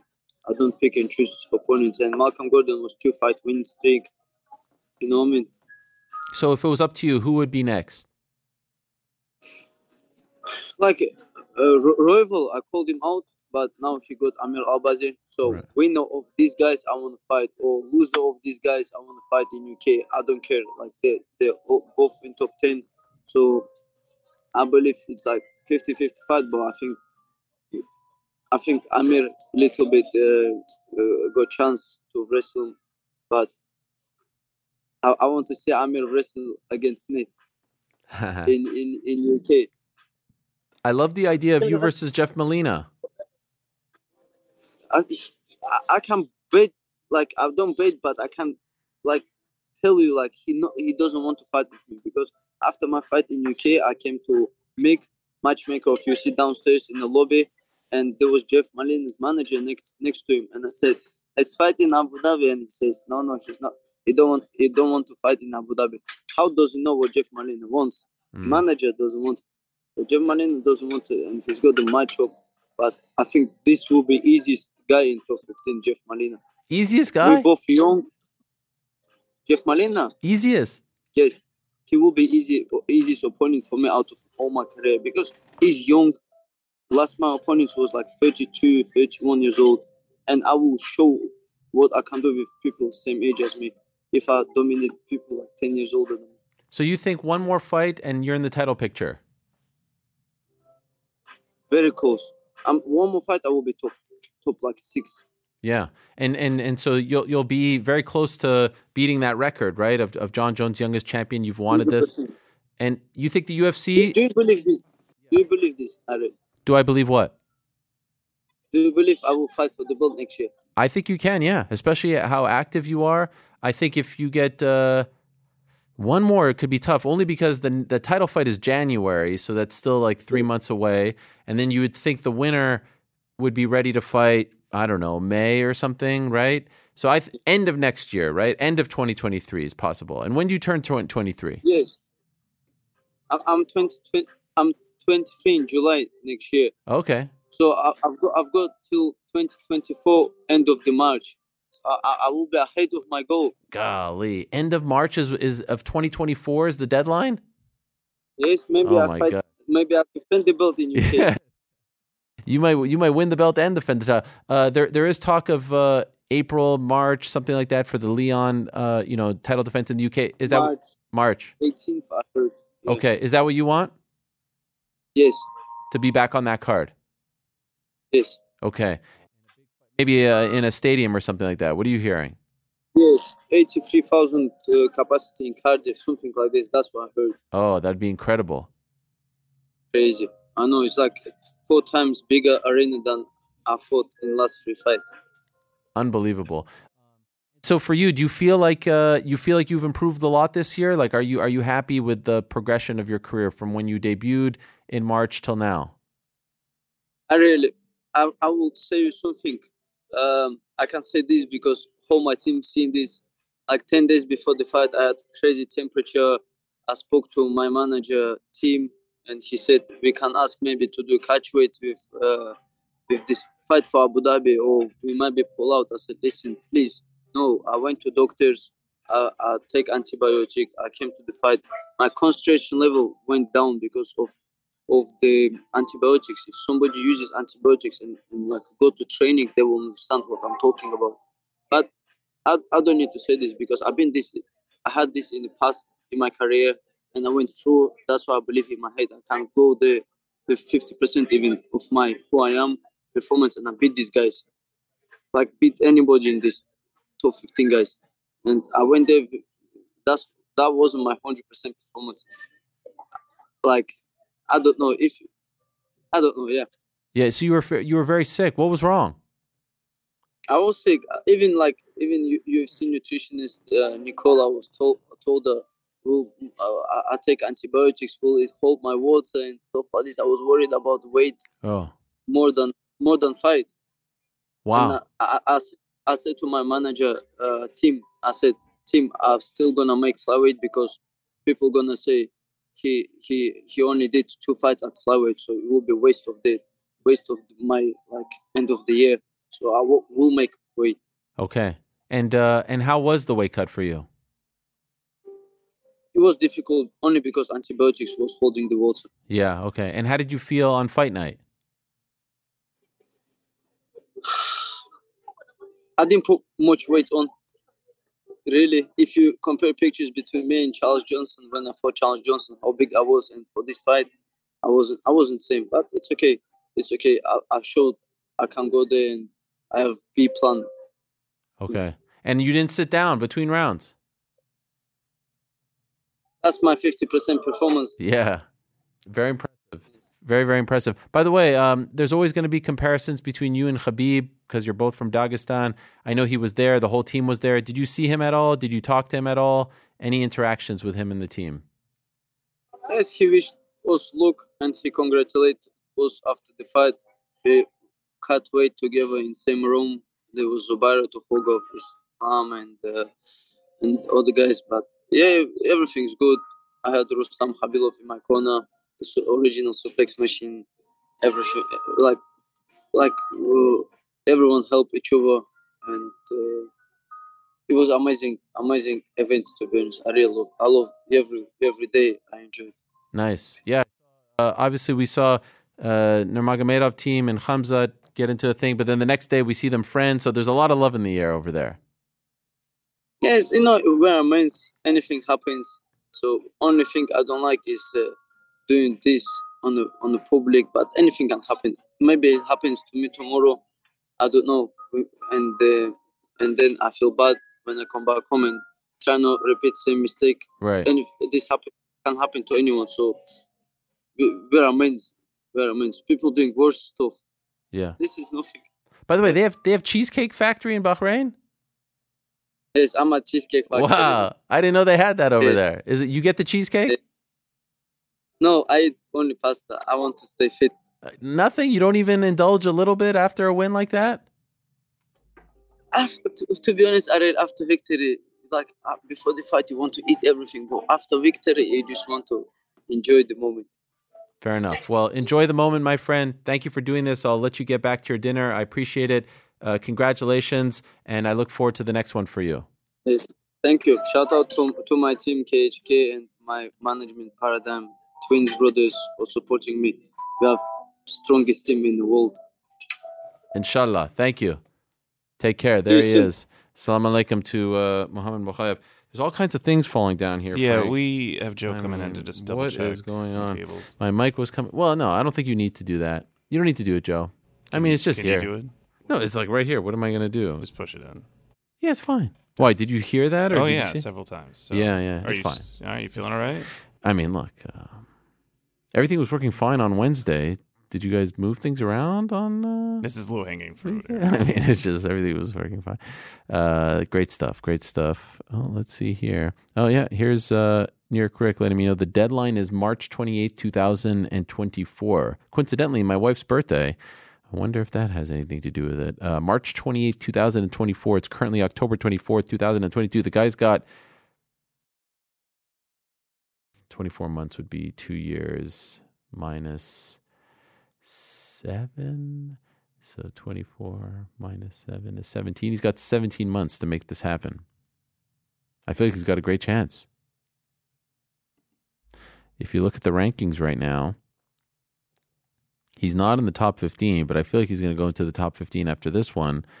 And it's just going to be a matter of if the UFC wants to make this happen. If they want to keep him active, if they want to make this happen, if they want to try to make some history.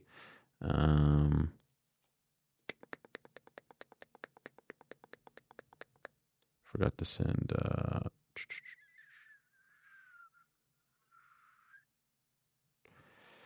And what an interesting little nugget that was about Principality Stadium in Cardiff, because there's been some talk. Is it going to be at Wembley? Is it going to be at Tottenham Stadium?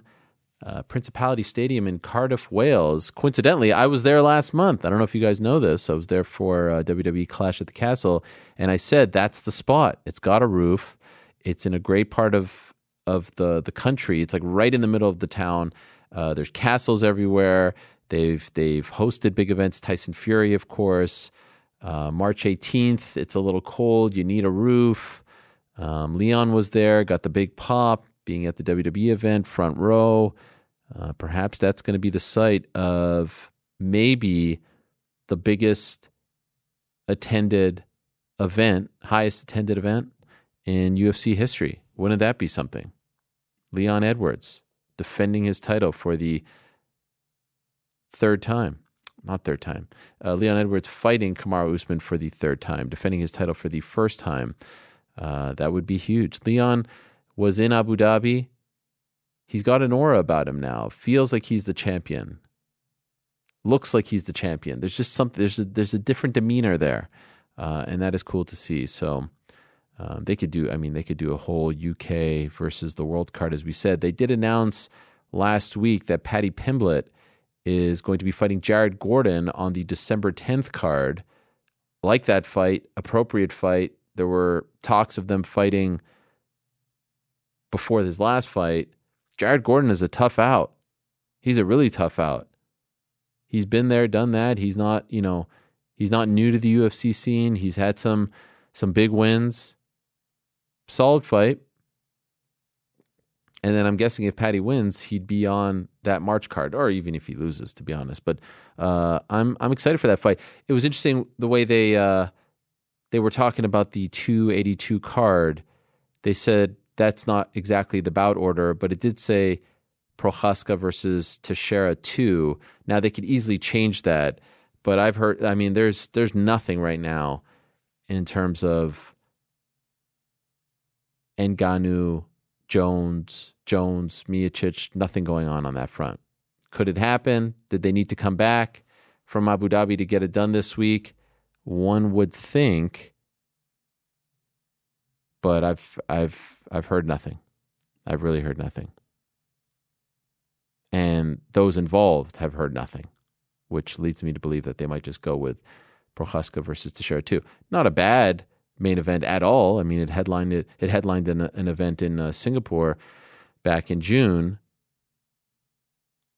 But I would love to know why. I wish someone would have asked. I would have loved to know why. What's going on with John? Are they trying to get John? What's the holdup? What's going on with Francis? Are you talking to Francis? Now that he's not represented by CA anymore, is there a better chance that he will resign? What's happening?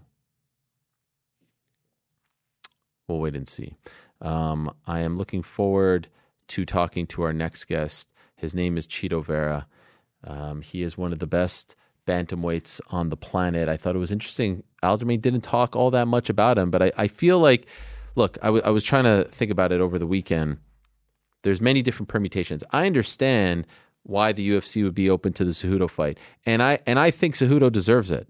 If there's one thing I would love, and can't get into all of it with Aljo. I was trying to tell him stop reading the comments so much, just for his own mental health, for his own sanity.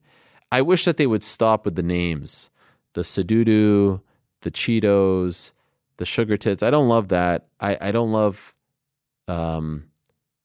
Cejudo. Why do we have to do this whole thing with the names? It feels very kid-like, right? I mean, I just feel like we don't. It's not the. I don't know. It's not take a look at Cejudo's video. This is Cejudo after the win on Saturday, talking about Aljamain Sterling. Do we have this video? Well, congratulations, Aljamain. You continue to keep beating my leftovers. Congratulations. I took that dude out in 32 seconds. Anyhow, the baby, my puppy, is right here, dude. Let's not forgive him. All you guys are babysitting my belt. All you sorry-ass 135-pounder. There's one king, and his name is Triple C. You're going to get it. Sign the contract, ho. Okay, so there's so much there. And Aljo was talking about the word cringe. He kind of introduced the word cringe to the sport. Henry did. There's so much there. Why do you have to use the name? I know, I get Aljo did it, but the names are so whack. They're so whack. Also, you know what really grinds my gears? Probably the thing that grinds my gears the most. You know what really grinds my gears? What's that? When people say sign the contract. There is no contract. What are you talking about? There's actually no contract. Do you think the UFC has issued a contract? First of all, he did this seconds after the fight. You think the UFC sent him a contract before the fight? No. Do you think the UFC is issuing contracts seconds after the fight? No. What are you talking about? Say, hey, take the fight. I'm coming back. Yes, I retired, but I'm back. The 6-month period, the testing pool period, that's done with. I'm good to go. All this stuff. the name, the hoe, the contract. Henry, you're better than all of this. Remember, when I was helping you out, you were on fire. I mean, you were rubbing elbows with the Bella twins. Don't forget this. Now it's like these weirdo names that he comes up with. And they say this all the time, sign the contract. There is no contract. Come on. We have to be particular about this. We have to be correct. We have to be factually accurate. There is no contract, okay? So stop it with that.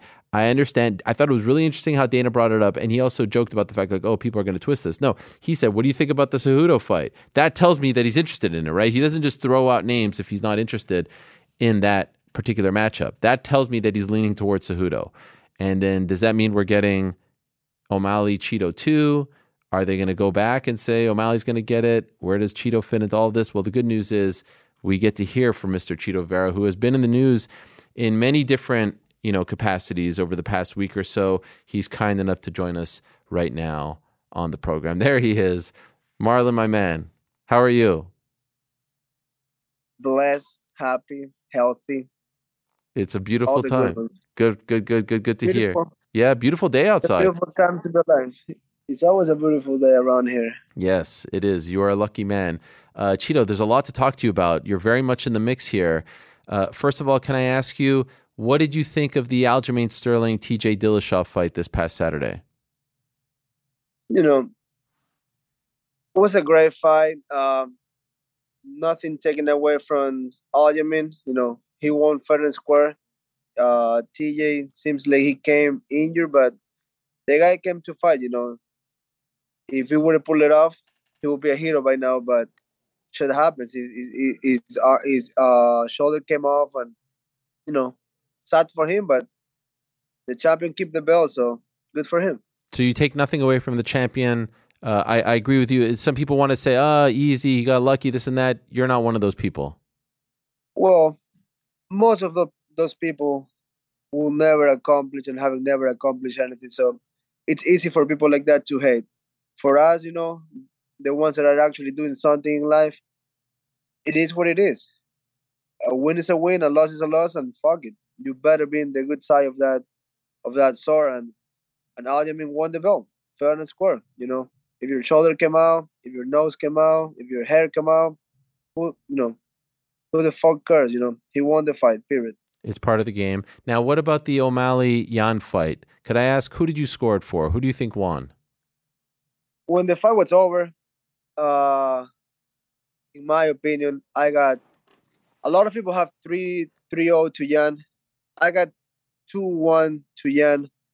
The body language of O'Malley was, a body language of like, I lost the fight. And then when they gave it to him, I thought it was a gift decision. But again, fuck it, the guy won the fight. Now he's gonna have a number 1 next to his number, I guess.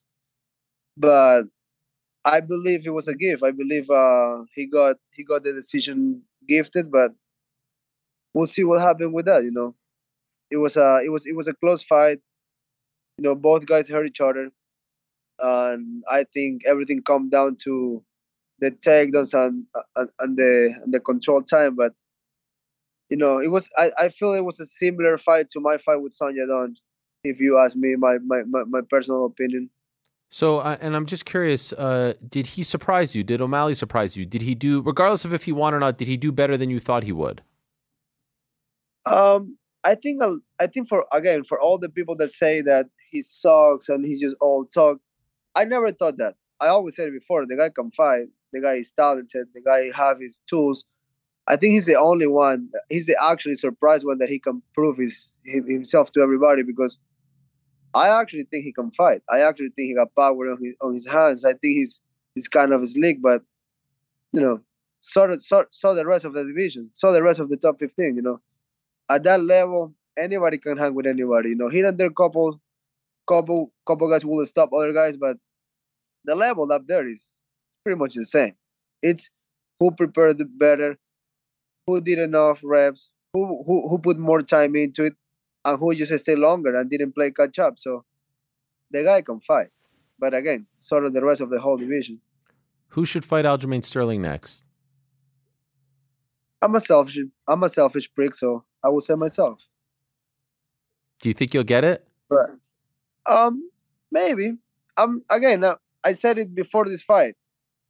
That decision is up to Dana White and the UFC. You know, that we can say whatever we want. I can go crazy online. I can waste all my energy, but that's up to the UFC. I think they're the ones that will decide that. They're the ones who will pick the next title contender. I'm ready though. If they call me, I happily do it. If they call me for number one contender, I'm also happily doing it. So I'm not tripping. I'm in great spirits. I'm just keep getting better. I'm using all this meantime to improve, keep working, and by the time they call me, I'll be just ready to put another performance, put another man out, and I'm not chasing nothing. I'm not going after anything. The main goal is the belt, but in order to get the belt, you gotta win, and that's what I've been doing. Which direction do you think they're leaning towards? As a fight fan, you know, anybody who beat number one contender should fight for the belt, right? Mm-hmm. That's obvious, right?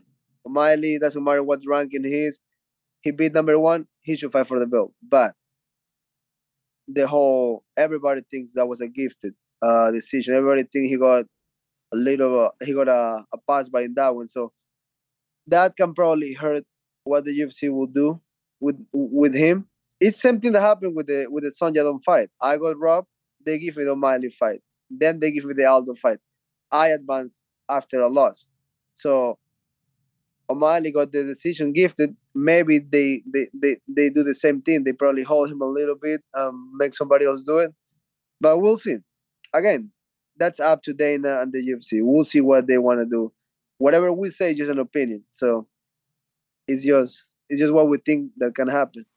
How would you feel, because we were talking about this like Bantamweight Grand Prix, that's the way I was calling it, because all these fights were happening, your fight and then the fights afterwards. How would you feel if the one guy who didn't fight in this Grand Prix, Henry Cejudo, gets the title shot? I will see if that fat fucking may wait first, and he got to go through the 6 months of USADA. But I think it's over the 6 months, by the way. I think it's completed. It's over? Yeah. Well, good for him then. He's a bantamweight champion. He's a flyweight champion. He got the Olympic medal, so he got more than most of us. So if he get a shot, good for him. I'm young enough that they can go for it. I'm not trying to sprint. I'm not desperately trying to get the belt. That's why I'm gonna get it. Just because I just keep getting better. I know that's the main thing for me. That's my main goal in life right now. But there's so many little puzzles I'm not gonna be able to control, and that's why I just put my energy in things I can control, like just keep getting better, keep improving, getting better shape, figure it out how to run faster, run longer, lift heavy weights, just wrestle more, grapple more, spar box, get my boxing better, my kicks better. So, that's a possibility too. Right now, I don't think Cejudo can make weight. But if he put in time, he will slim down. But he's just too small and too fat right now. I feel it. I'm not even talking shit. Those are facts. If you see him on the street, he's like a little round ball. Now, is there any part? Tell me if I'm talking shit. No, I mean, listen. I haven't seen him in a while, so I can't really confirm. But on camera, yes, it does seem like he's a little bit bigger. He's out of he hasn't fought in 2 years, though, right? Almost 3. Right, he retires though. Yeah. Nobody kicked him out. He put himself out. I think that it felt to me like Dana in the post-fight press conference was leaning towards him because he brought up, that could be a fun fight, and he doesn't usually do that unless he's leaning in that direction. I don't know if you saw those comments. He also said before the fight, that the winner of O'Malley Young will fight for the belt. After the fight, he say he don't know. So it's just a lot going on. Yeah. And honestly, right now there's a couple clear contenders out there. It's more who they want to do it, how they want to do it. So, and those things we just don't know. We don't have those answers, and I can go crazy online and kind of like raise a little smoke, but I'd rather just smoke it. rather than race it. I don't. I'm not. I'm not really wasting energy in that, and I think I really believe me and the UFC are cool. I think they're gonna do the right thing. Yeah. Even if it's not for the belt, they will give me the right fight, number one contender, and we'll see what happens. If Aljo fights someone else, who's the appropriate number one contender fight for you, in your opinion? What do you think? Well, Corey been calling me out, and then they offer us to fight November 5th because the main event got something happened in that main event, and he didn't accept the fight. So why you fucking call me out, Corey Sanhagen? And then you're like, I don't know, you don't have time to make weight or get ready, but don't call another man now and then don't be able to dance. And those are facts. I was doing commentary, and then my manager bugged my shoulders. Like, he told me the offer, and it was a sexy offer because it was a short notice. And I was like, fuck yeah, I'm ready. Let's go. That's clearly number one contender. And then my guy Corey, I don't know what happened. Maybe something's going on in his life. Who knows, right? I cannot talk for a guy I don't know, but just don't fucking call me out if you don't want to take it. Wow. I will just leave it like that. Is that who you were referring to last week when you said, you call me out and, take the fight? I think I texted you about that, but I was wondering who that was him. That was him? Okay. Yeah. Okay. Sometimes I don't need to throw names. They just know who I'm talking about. Yeah. And so, but since I'm talking to you, I'm giving you I appreciate it. The main news because you're my guy. I appreciate that. Does that mean that you'll be fighting him at a later date? Do you think he'll be the guy who's next for you? Well, I put it like this, I'm the one taking the fights. I'm the one that is winning these main event fights. I'm the one that been putting out the former champions. I got offered to fight Jan August 13 in Boston. He declined. Then Dominic step up. Corey declined. That's just clearly a number one contender right there. I got offered a mile in the fight. In my eyes, in my mind, I'm clearly number one contender. But again, I'm not tripping. If they go some other route, I will see. I'm not. I'm the type of guy that I called out everybody, but right now, I don't know who's number one contender. If you're not giving me the belt right now, give me number one contender. It seems I just had Aljo on earlier, and he was running down the list, and he didn't mention you, and I was like, "What about Cheeto?" And it wasn't like a very sort of decisive answer that he gave me, and it made me wonder if maybe he just forgot or he's not interested. I don't know. Do you think he's interested in fighting you? He called me out right after the fight. Yeah. Well, just put it like that. He was talking much shit about TJ, right? About EPO and drugs and blah, blah, blah. And then after the fight, he's like, I respect you, blah, blah, blah. Almost like sucking his dick. So it's like, who are you? Is either you're a real, is either you're a mean guy, or you're like nice and mean. Like, just pick a side, I just keep it real. I say my thoughts about you. I say what I want to do to you. But after the fight, I'm not either trying to be your best friend, but also I'm not putting you down. Right. Win, loss, or draw. You can see since the beginning of my career, I just keep it real. The guy called me out. The guy tweeted me directly on Saturday night. It's gonna be hard to forget. He just probably. The guy's he's a weird guy. He have no personality. He's dry as tomato. Can't crack a joke. So he's probably trying to be too cool for his own. But again, I don't give a fuck. If we see each other one day, I'll make sure he will remember. I hate the Cheeto stuff. I hate all that stuff. It really bothers me. I don't mind it. What are we, in the 5th grade here? What is going on? I know, but the guy's a cook. Have no friends. Always walk along. You know what I'm saying? The guy has no personality, but it is what it is. I just think he doesn't need to do it. Grappler, he's the champ. He's the champ. I think I wish he wouldn't resort to that. That's all. I know, but when you have no personality, you gotta do something like that, right? So, you just can't crack a joke for your own self, and then again, he got the belt. He sounds salty. That's the sad part about the guy. You got the belt. Like, put it like that. Look how okay with myself I am. how happy and confident I am. I'm not even number one contender. I don't even have a number one next to me. I don't even have the belt. It's just because you're in a good place in life. Maybe the guy's not. Do you respect him as champion? Do you think he's the best guy in the division right now? He got the belt. Right. Simple as that. He got the belt. He's big for the division.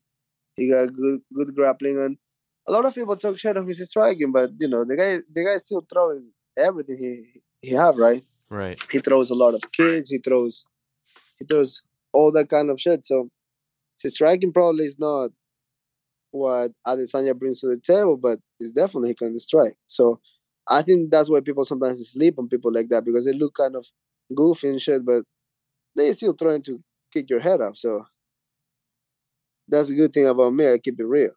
I know most of these guys are dangerous, if not all of them are. So I'll be ready for him or for whoever comes my way. But if you ask me, I can guarantee anybody I will be the UFC bantamweight champion.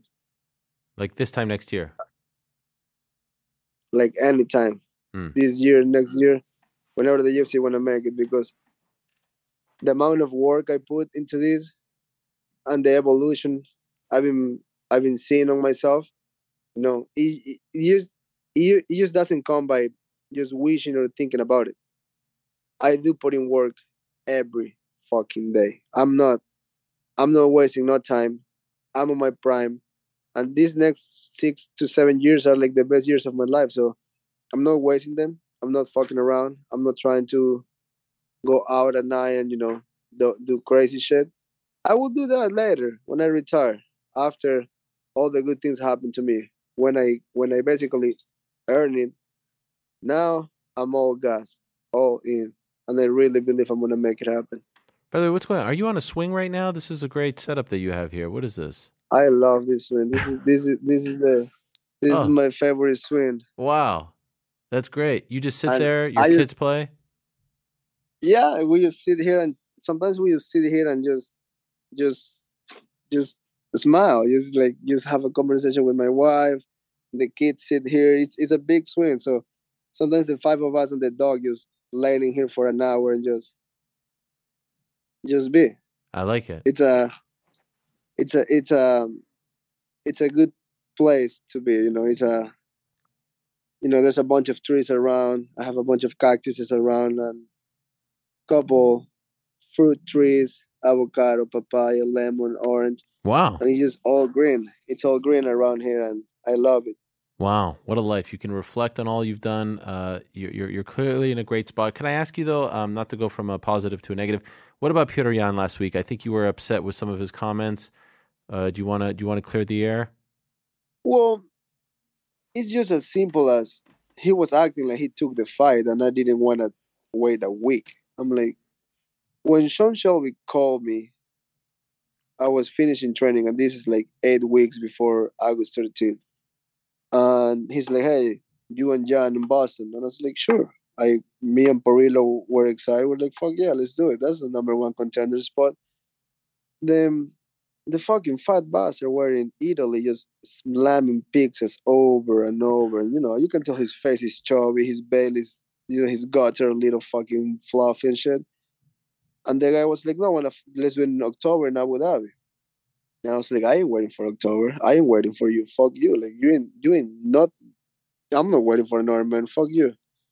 And then the guy was basically saying that he accept to fight in September. And he didn't accept to fight in September. There's no card. There's no openings in September. The UFC offer August 13 or Abu Dhabi. I'm like, I don't want to put a fight in. I don't want to wait 4 more months. I actually want to try to fight by December. I was thinking back then, I was like, if I fight in August 13, I'm going to be able to fight by December. Anything can happen for the belt. I can be the guy waiting in line if somebody gets hurt, somebody get injured.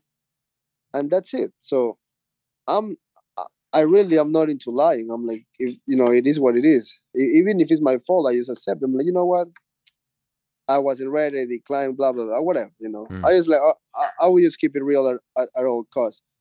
And now he's acting all tough. I'm like, right before the O'Malley fight, that I didn't want to fight him, or I didn't accept. I want to wait 2 weeks. I'm like, dude, focus on your fight. You have another guy in front of you. Forget about me. See, he lost the fight.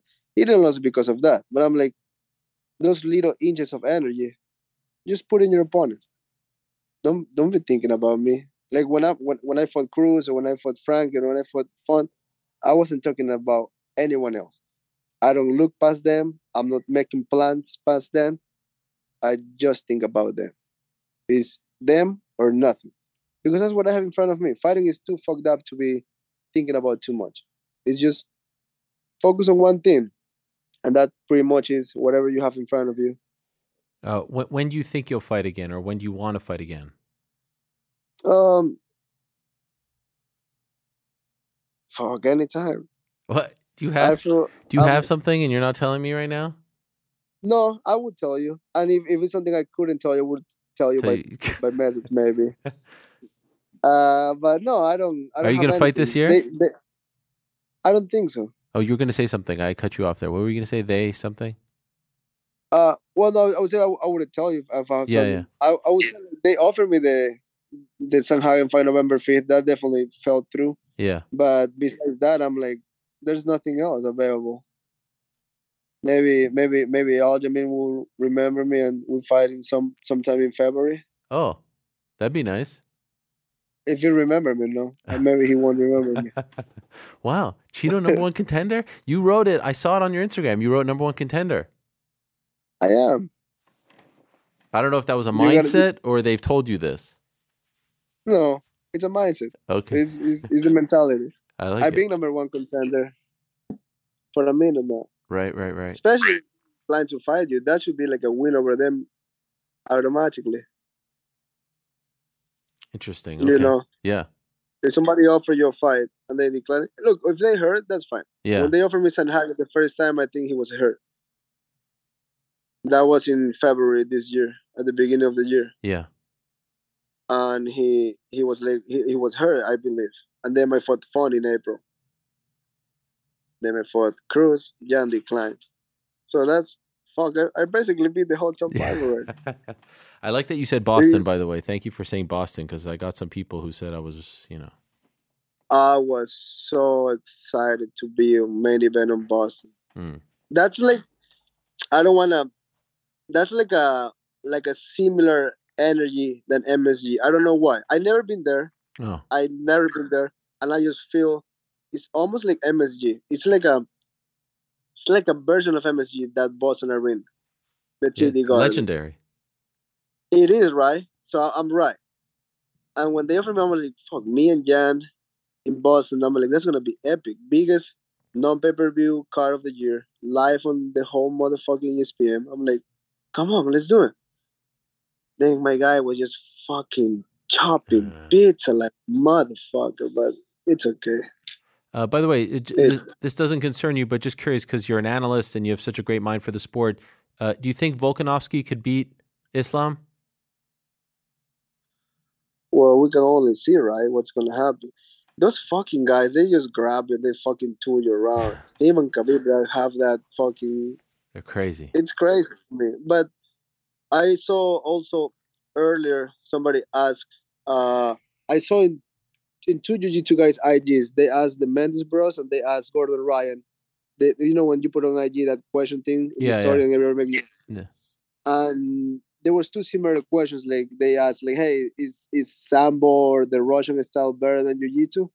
Or is just the Jiu-Jitsu guys are not strong enough? And both guys make a good point. Like Gordon was saying, the Jiu-Jitsu guys that are losing to the Sambo guys are decent Jiu-Jitsu guys in MMA, are not real Jiu-Jitsu guys in the world. And then I was thinking myself, I'm like, that's true.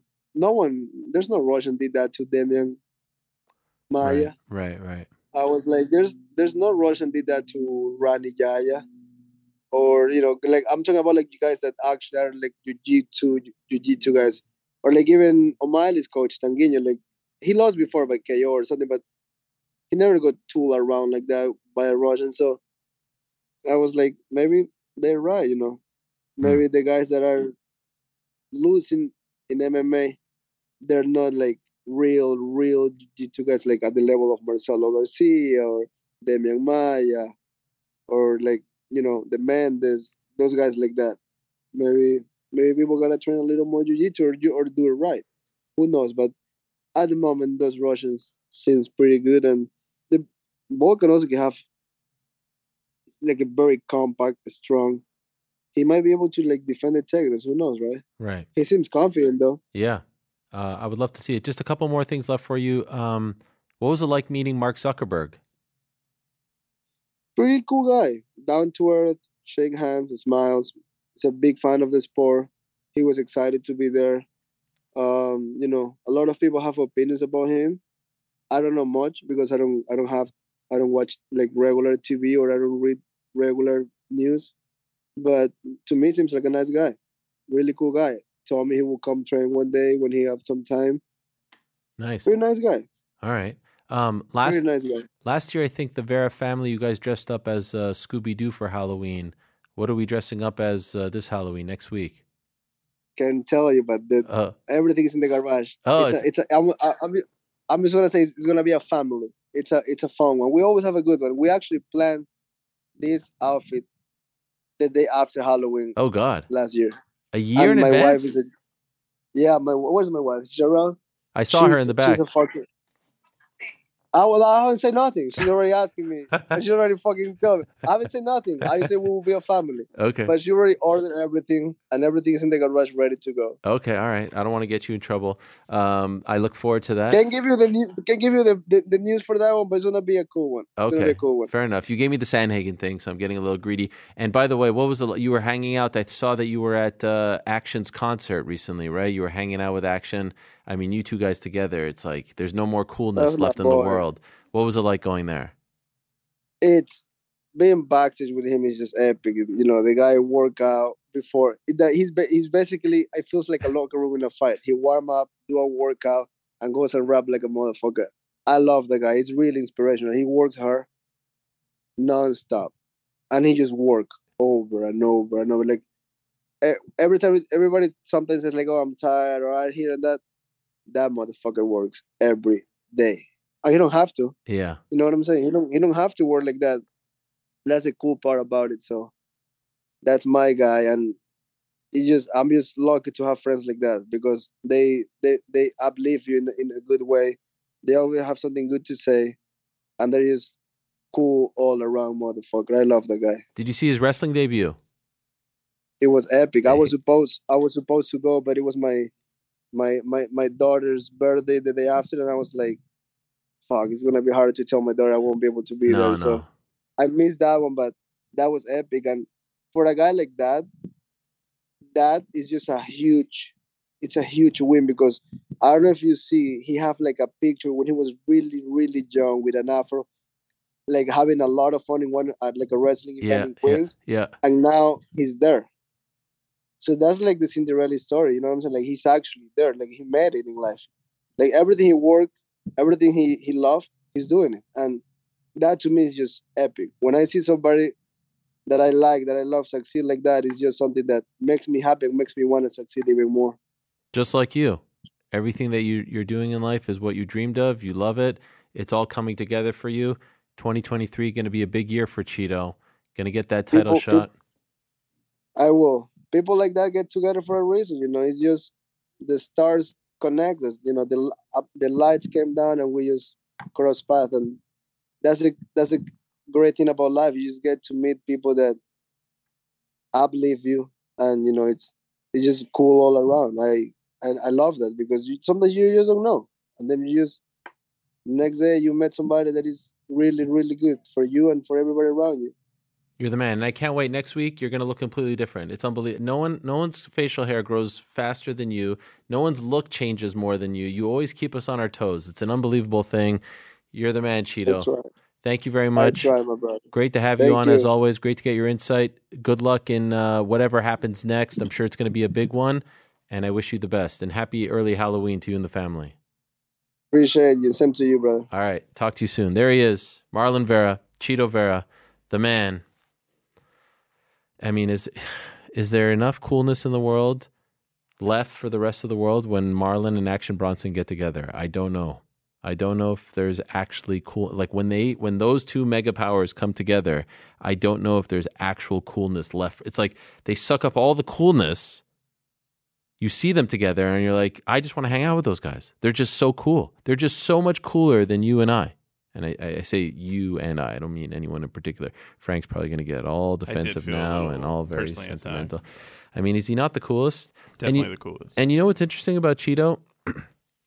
Some people say that they are happy. Some people say that they're content. Some people say that they're confident. Some people say that they're, at peace in their life, but you don't actually believe them. When Cheeto says it, you actually believe him, right? Like, doesn't it just come across that way when he says it? Guy's sitting on his swing outside, sun's beaming on him. He's got an avocado tree, for goodness sakes. If we had an avocado tree in our backyard, I mean, we already eat way too many avocados. My wife is really into avocados. If we had one, it would just be an avocado party day and night at our house. Anyway, I'm really curious to see how this whole story plays out. Interesting note there about November 5th, huh? I wonder if they're just going to run that idea back at a later date, but that's not that far away. I mean, he probably got that word, I don't know, a couple weeks ago. If it was when he was at the Apex, the Zuckerberg card, that was early October. They lost the main event for that November 5th. So now it's Marina Rodriguez against Amanda Lemos. Bit of a drop-off, right? I mean, with all due respect, Rodriguez, Lemos, Sanhagen, Cheeto. That might be like one of my favorite main events ever. Sanhagen, Cheeto. So I wonder where they go. Do they go Cejudo, Sterling? If they do Sanhagen, Cheeto, what do we do with O'Malley? I'd love to see Merab Yan, Sanhagen, Cheeto. I don't know. Doozy. Maybe the guys have a better idea. All right. Thank you very much to Mr. Marlon Vera. In a moment, we'll check in with the guys. We'll recap the weekend a little more. We'll talk about all the big fights, all the big wins, all the future matchups to come. But first, always love look at this guy. Wow, he's got the shirt and he's got the gear. Now, this is the same stuff, GC, that we saw on Saturday's watch party, right? I just wanted to make Recycling outfits now? I just wanted everyone to know that, the T-shirt curse, dead, merch, dead. Both Never of these believed people, in it. winners. I don't know if you caught it Saturday. In the old AM, I was rocking the Forest jersey as well. Big win there. Oh, my God. I mean, it was a good weekend. The city ground was on fire. I showed up. The guys over at MMA Pens, Sean O'Malley Pens, too. You're just a pig in shit right now. I mean, it's just all coming up. Merch, everything is looking quite good right now. Thank you for reminding me of that. I mean, a massive win. It does not get any bigger. I was wondering when we were ever going to see a win again from them. No, I never doubted. Look, ever since they re-signed Stevie Cooper, confidence has been high. Cohesion has been great. It proved to be a very smart move, even though some people said it was a stupid move. 5-year contract, I think it was. I don't really. If only we knew any particular Liverpool fans that we could, make fun of. I don't know of any. No, unless you do, but they have to be in a bad place right now. Any fans of the show or any members? Not that I'm of the chat or anything. No one. All right. Well, shout out to all the Forest fans, and shout out to the Liverpool fans. I think that means if MMA math works in soccer, that means we're better than Man City. So. Top of the table. Top of the table. You'll never win that. Champions of Europe. You'll never sing that. Why so quiet in your crick? It looks like he's doing a little work over there. What are you doing? It's not a graphic. Phones are ringing. Phones are ringing. Who knows what's going on? There's MMA stuff to do while you guys do your little football talk. Frank's scrolling Instagram. I'll take care of business. And then Frank, you're scrolling Instagram right now? What's happening over there? He is joking. Oh, okay. The reaction that he had. Are a lot of people throwing Frank under the bus today? I feel like Frank is feeling older than you mean? No, I mean I just got there and I heard the talk. Thanks, Frank. Wow. Listen, Frank, I've always got your back. What happened to your voice, New York Rick? Are you all right? I think it was screaming at my kids this morning. Serious? Was it that bad? Yeah. Tough morning. It's what happened? Jeez Louise. The kindergartner is acting up. Not acting up. She's a really good kid. She's amazing. Avery is the love of my life. But slow to get out of the house? No, it's not even that. Just the energy needs to be like focused a little bit. You know what I'm Yes, saying? good luck telling a kindergartner that. Just all over the place, you know? Get dressed isn't a command I want to give 15 times. Maybe 2 times, Oh you know? my gosh. I have a kindergartner. Are socks a big thing? Socks are a big thing with me. What do you mean by that? How many times do I have to tell you to put on your socks? This was the screaming this morning. Okay, wow. Look at Eric. Jeez. A disciplinarian. That's you for know? me to lose my voice, I have to really be screaming. Wow. I can't even picture you yelling like that. I don't go there often. Is it one of those things where you do it and then an hour or so later you feel bad? 2 minutes later. 2 minutes. My sweet angels. I can't. You know. Did she cry? She didn't cry, but she was. Oh no. She snapped to it. Oh she, my she gosh. was ready. Was her lip quivering? There was a little bit of that. Oh, that's the worst feeling. Eyes watering? No, not like that. It wasn't a full breakdown, but things got done. Things got done after Daddy laid down the law. What did your wife think about this? Or was she's gone. Even worse. Believe me, no, no one to turn to. She's appreciative of the really? hammer coming. Oh, okay. And laying down the she's law. a cop, for goodness sakes. Yeah, but whips out the baton. There's a fear of Daddy that there isn't for Mommy. Of course. You understand? Yeah. And trust me, I know. It wasn't in actuality like Mommy's the real tough one. Oh, really? Oh yeah. I mean, she's the cop. She's the cop. Yeah, my wife is a superstar, is a stud. Yeah, New York cop too. New York NYPD. City, Yeah. NYPD. But yeah, there's a fear of Daddy that's not there, so she would appreciate it. Believe me. This reminds me of a conversation I had with my son on Saturday. I thought that he was making one of his teammates feel bad after they let in a goal, and I went to talk to him after the game. How when your teammate is down, you have to lift them up. You don't make them feel bad. Came to find out the next day that it was in fact the other guy who was blaming him. But my read on the situation was my son was blaming the teammate. So when I was talking to him, the eyes started watering, the lips started quivering because he felt like I was wrongly accusing him. Then I felt horrible afterwards.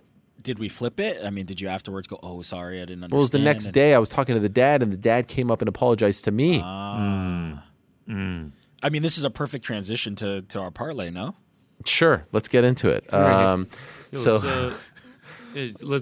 show the graphics. Well, do we want to just I feel like I need to be the the professional here. I need to remind everyone that I guaranteed victory last week. Yeah, you did.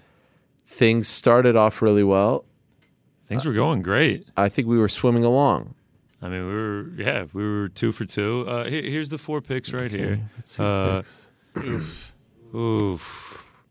Can't beat Can we that. roll the tape too? Can we roll the tape from last week? Can we go back in time? I was just thinking. I wish we had the tape. Let's play the tape. Why are you going 2.5, not 1.5? Because I know it'll go over 2.5. Wow, he's that confident. Because I know it'll go over 2.5. Because I know it'll go over 2.5. Because I know it'll go over 2.5. I mean, Hold on, wait a minute. It looks red to me now. What was that cut at the end? I don't like that.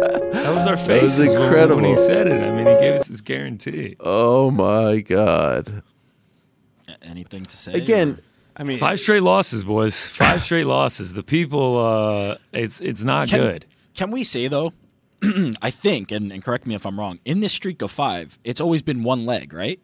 Or at least a few of these. Had to have been one leg. Quite a few of them have been one leg. I want to say 3 of the 5 have been one leg. Rough out there.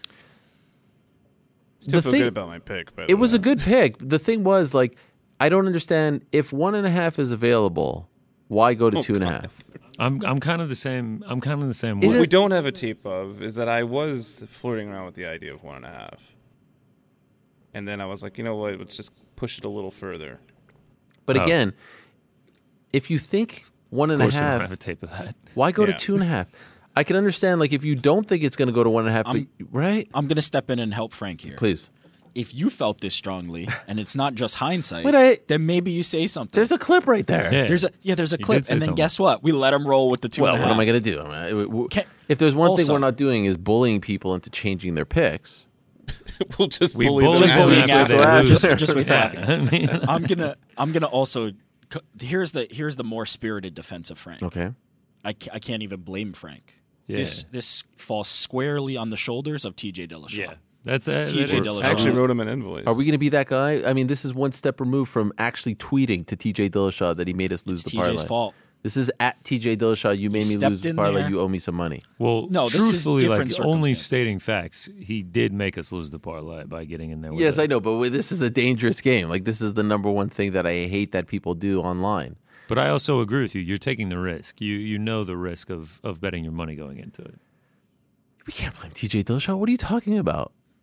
Can't step in there like Who that. else can we blame? What does can't that even step in mean? there like that. What does that mean? You can't come into a fight that compromised. What should he have done? Pull out? Yeah. If he pulls out, he's never getting a title shot again. What? Why? There's too many guys there. Even him getting the title shot, even him getting that shot to begin with was controversial, was polarizing. Controversial, but UFC had no issue with it. You think TJ Dillashaw, at his age, not knowing if he's going to need surgery again, he's had surgery on his shoulders in the past, had surgery on the knee, not knowing how he's going to respond, over 35, you think he's going to be like, yo, I'm out? I just want to stop down here to say we're transitioning from joke to serious Yes, conversation. we are. We're moving on from the I don't, parlay. I don't agree. TJ doesn't deserve any blame for all of this. Nah, man.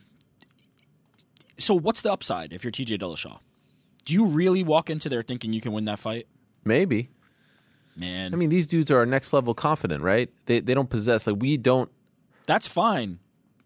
I can't. What do you think he should have done? Pulled out? Yeah. I don't know if he's getting another 100%. crack. I really don't. I don't. Why? I don't know why you feel so strongly about that. It feels like all the momentum was behind TJ Dillashaw. What momentum? He had one fight since 2019. That's my point. If that's the resume that he put forth, and they pushed him into a title shot, then he's golden. They want him to be in that position. So why would he not? There's be just back too many there? guys, too many names, too many guys with actual momentum. Cheeto, Yeah. Cejudo's coming back. They keep Jan. talking about these names. None of them are getting the shots. Like, we're talking about them. It's great, but they're having to pick each other off. I think the reason why they Cheeto- gave TJ this shot was like, let's squeeze out one more thing out of this. They could have done it again. I don't know. What if he needs surgery now and he's going to be on the shelf for another year? He ain't getting a shot Even- after that. Even more reason that he shouldn't have been in that fight. Look, first of all, got the payday, right? Got a championship payday. Look, if he needs the money I'm not from saying it, he needs the money, but I'm sure it was a nice check. I'm saying that if that's what the motivation was, I can't argue with that. Great, but And by the way, could be the motivation, right? One fight since 2019. I'm willing to grant that is on and how the much did he table. get? How much did he get paid for a Corey Sandhagen fight night main event? If this is your opportunity to reclaim the belt, so you're looking at that as one fight, right? But if now you have to win the belt and then defend the belt and continue to be a viable champion, you can't go into that compromise and think that you're going to beat a guy like Aljamain Sterling. Are you saying that in addition to this, are you saying Goddard should have pulled the plug? Nah, that I can't. I think it's on TJ Dillashaw to make that call. I would say maybe if in the course of the pre-fight checks and medicals and, I don't know the nuances and the intricacies of what's going on there, that hopefully, we're not having fighters coming in this compromise, but every fighter says they walk in with dings and dents. This feels a little bigger, right? He was severely compromised. It's weird that that's your takeaway, and I can understand why it would be your takeaway. My takeaway was like, man, this guy is super tough. He dislocated his shoulder in April, then says it popped 20 times en route to this fight, even gave the referee a heads up, hey, this is likely going to happen again.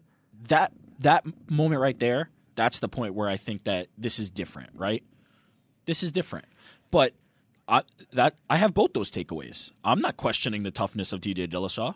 He's one of while you on another program that you're a part of, yes, you were talking about this fight with TJ Dillashaw and Aljamain Sterling, and there was a lot of reference to TJ Dillashaw versus Corey Sandhagen. Yeah, and it was frustrating me to no end. It was Whoa. it was boiling what did I say? in my blood the fact that nobody mentioned the fact that he blew his knee in the first round of that fight, right, and still looked amazing, right. It was just weighed as like he didn't look great against Corey Sandhagen. He did enough. He might have scraped by.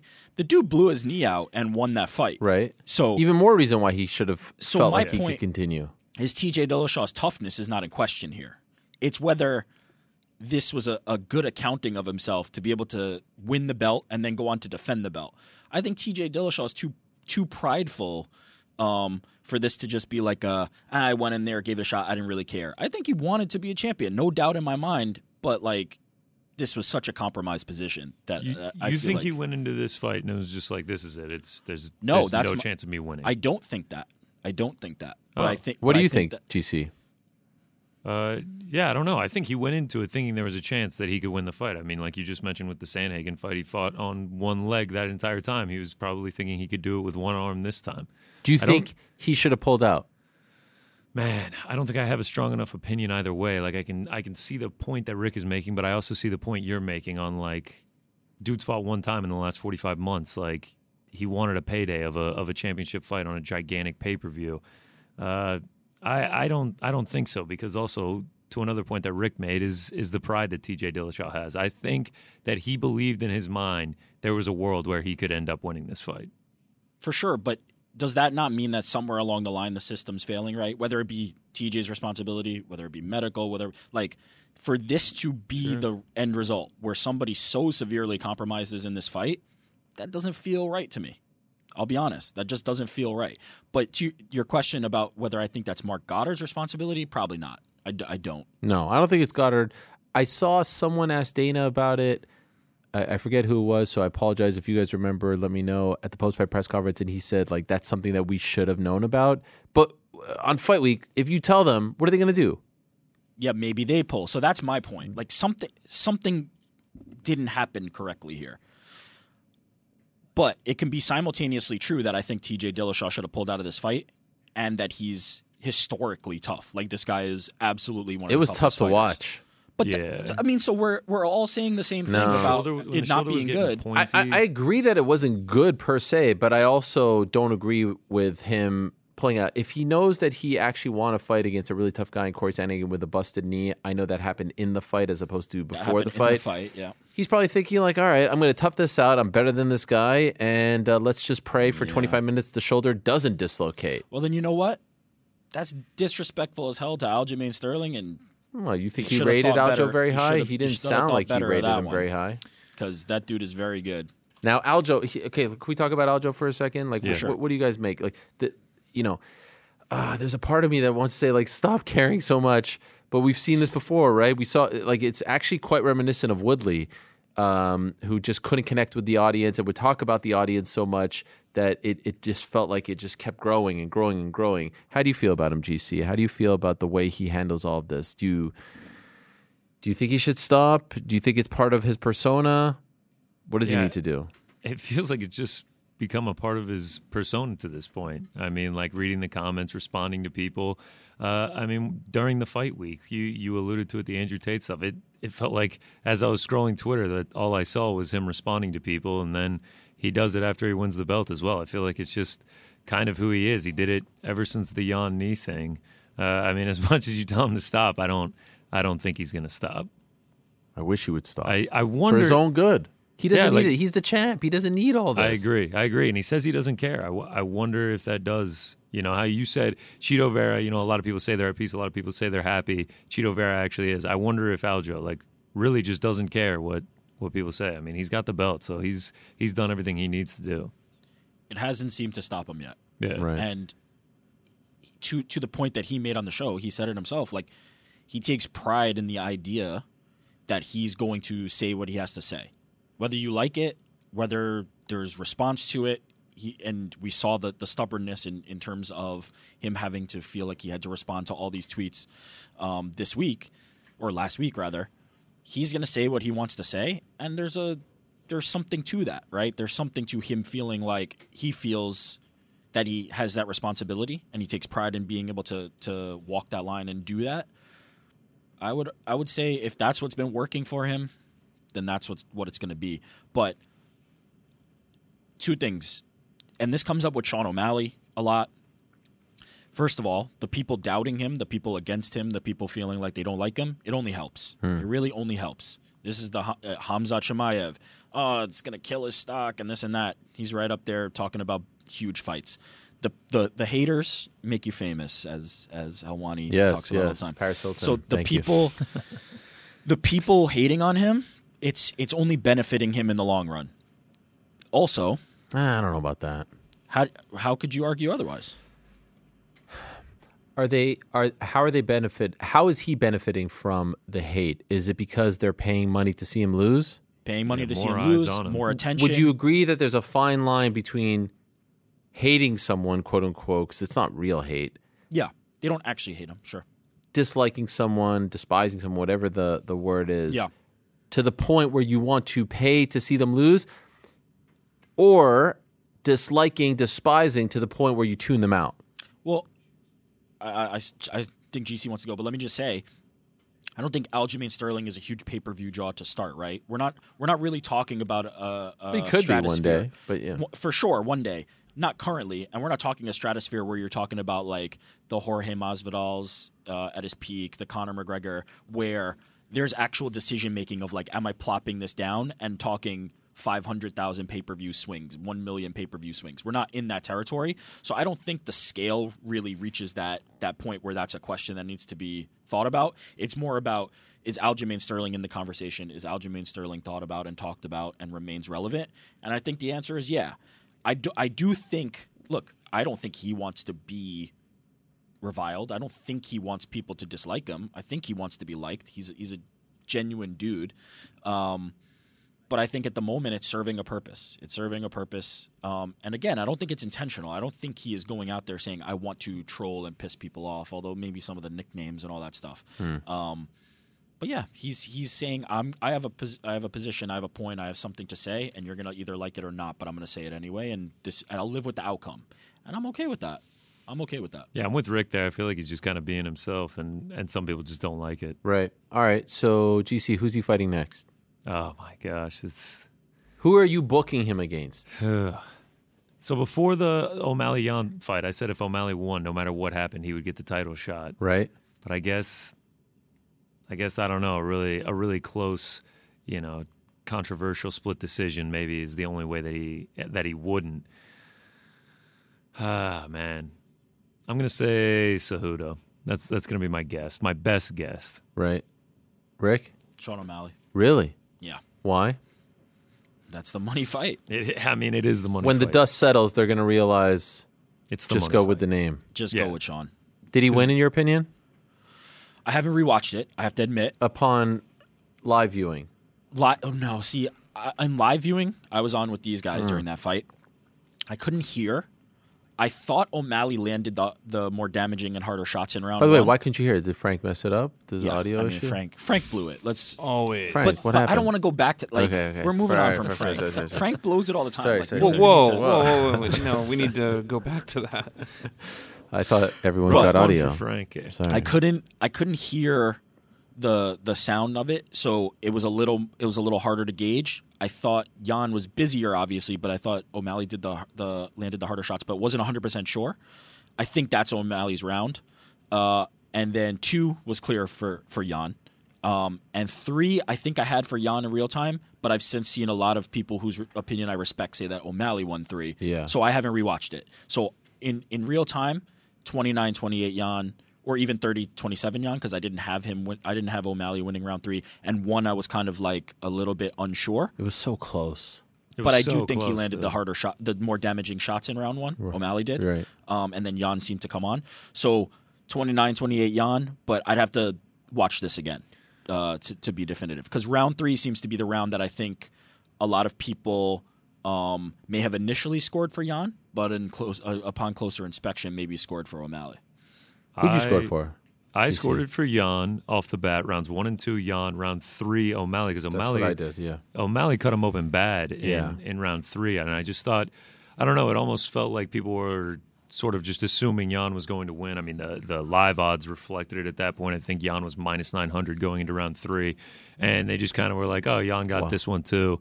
And a lot of people called robbery, but I mean, he mentioned on the live show. On the live show, I scored round 1 for Jan, and Mike Heck scored it for O'Malley. And then in round 3, I scored round 3 for O'Malley, and he scored it for Jan. So, like, I feel like the only clear definitive round was round 2, and Jan won that one. And then it just came down to the 1s and the 3s, and it just was like, it was just so close. Like, I don't think it was a robbery. I think it was just an insanely close fight, and there's variance that plays into these things, and the judges saw what they saw. Do you guys, I've seen this posed a few times on Twitter, do you think a 29-28 O'Malley or a 30-27 Jan is more egregious? Neither. I would actually say 30-27 Jan. I thought O'Malley won the third. I thought he won the third as well. I don't think either of those cards is like. Wish we had egregious. 2 more rounds. Yeah, you just think it was that close of a fight. It's that close. Round 2 was the only definitive round. You could say 29. Like, so if that's the case, if round 2 is the only definitive round, the only score that I feel is out of the question is 30-27 O'Malley, right? Because obviously right. O'Malley can't win round 2.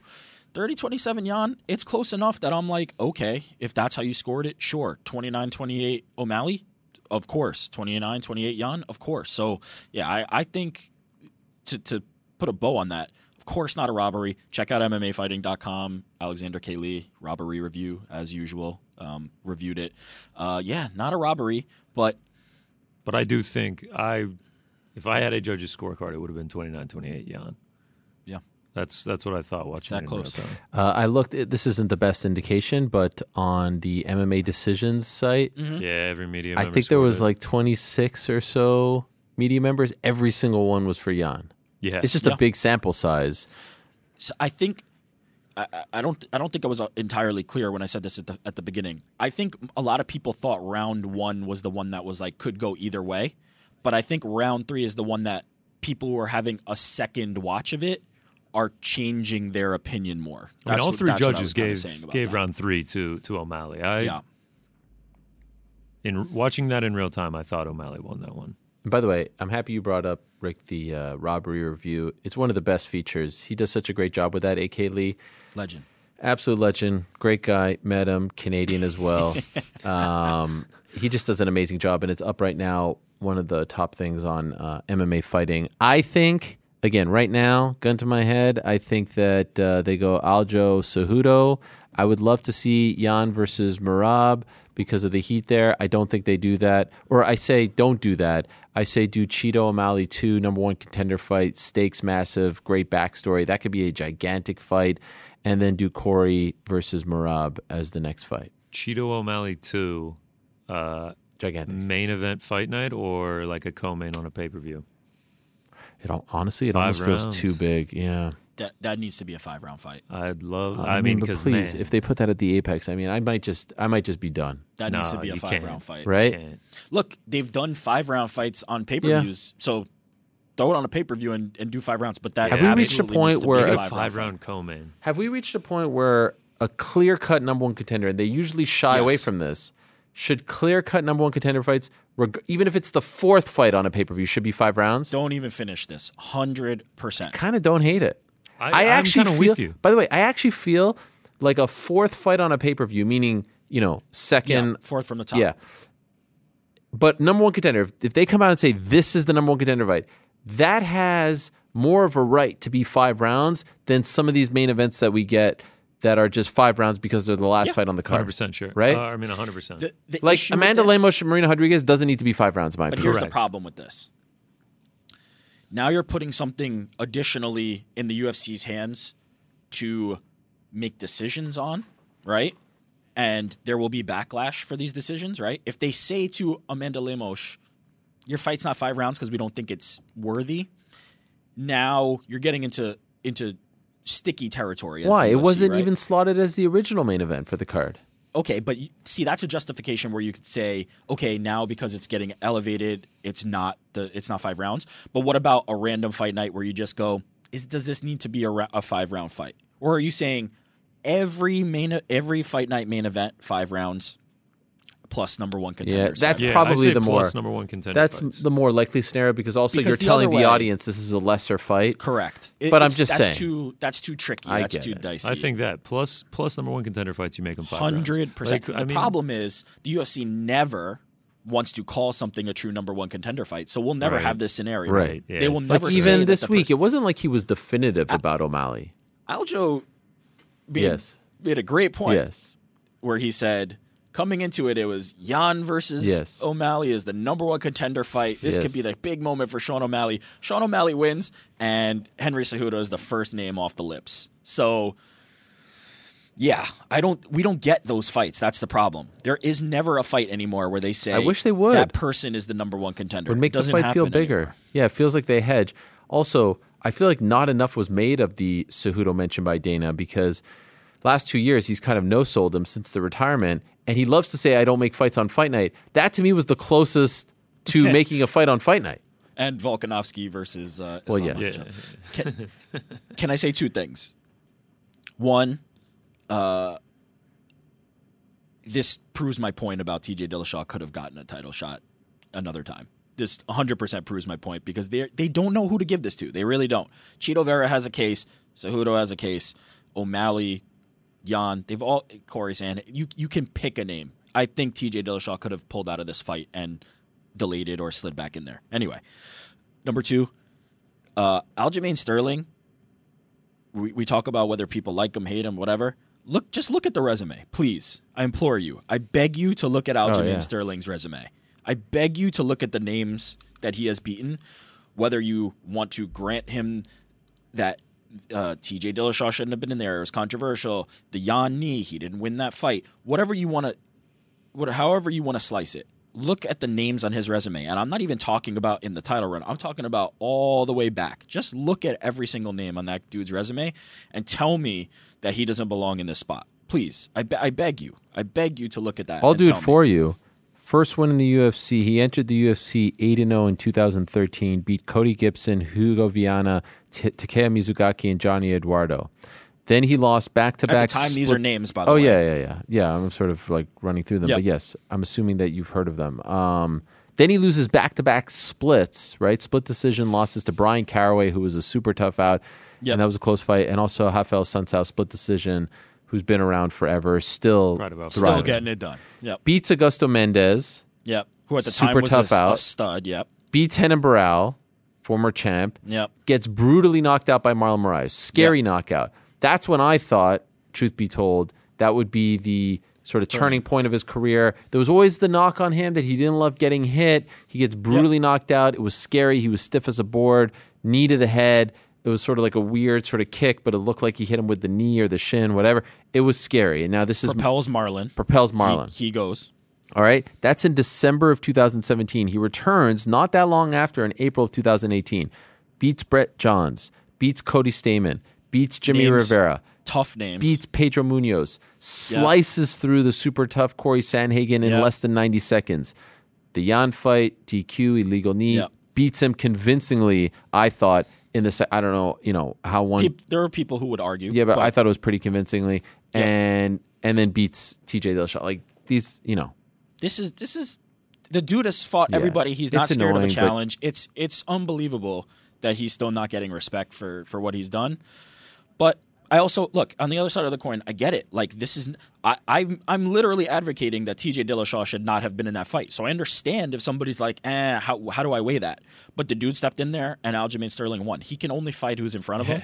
And every time he steps in there, he's game. Yeah, you're talking about who's responsible for the TJ Dillashaw thing. Aljamain Sterling is not. He went in there, dominated from opening bell to when the fight was called. Put some respect on Aljamain Sterling's name. That's what I'm asking for. Let's talk about the main event.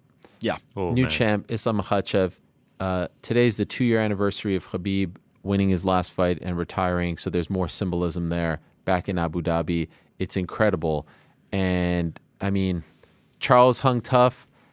He tagged him as much as you could possibly tag him. But, I mean, look, no one's hanging tough with Islam, right? No, I mean, no one's hanging tough. What, you think he didn't represent? I mean, what? I mean, it's not that he didn't represent. That was a one-sided fight. Yeah, he got in a couple shots. What was it, 18 shots total? 19. He broke the 13 curse, though. Yeah.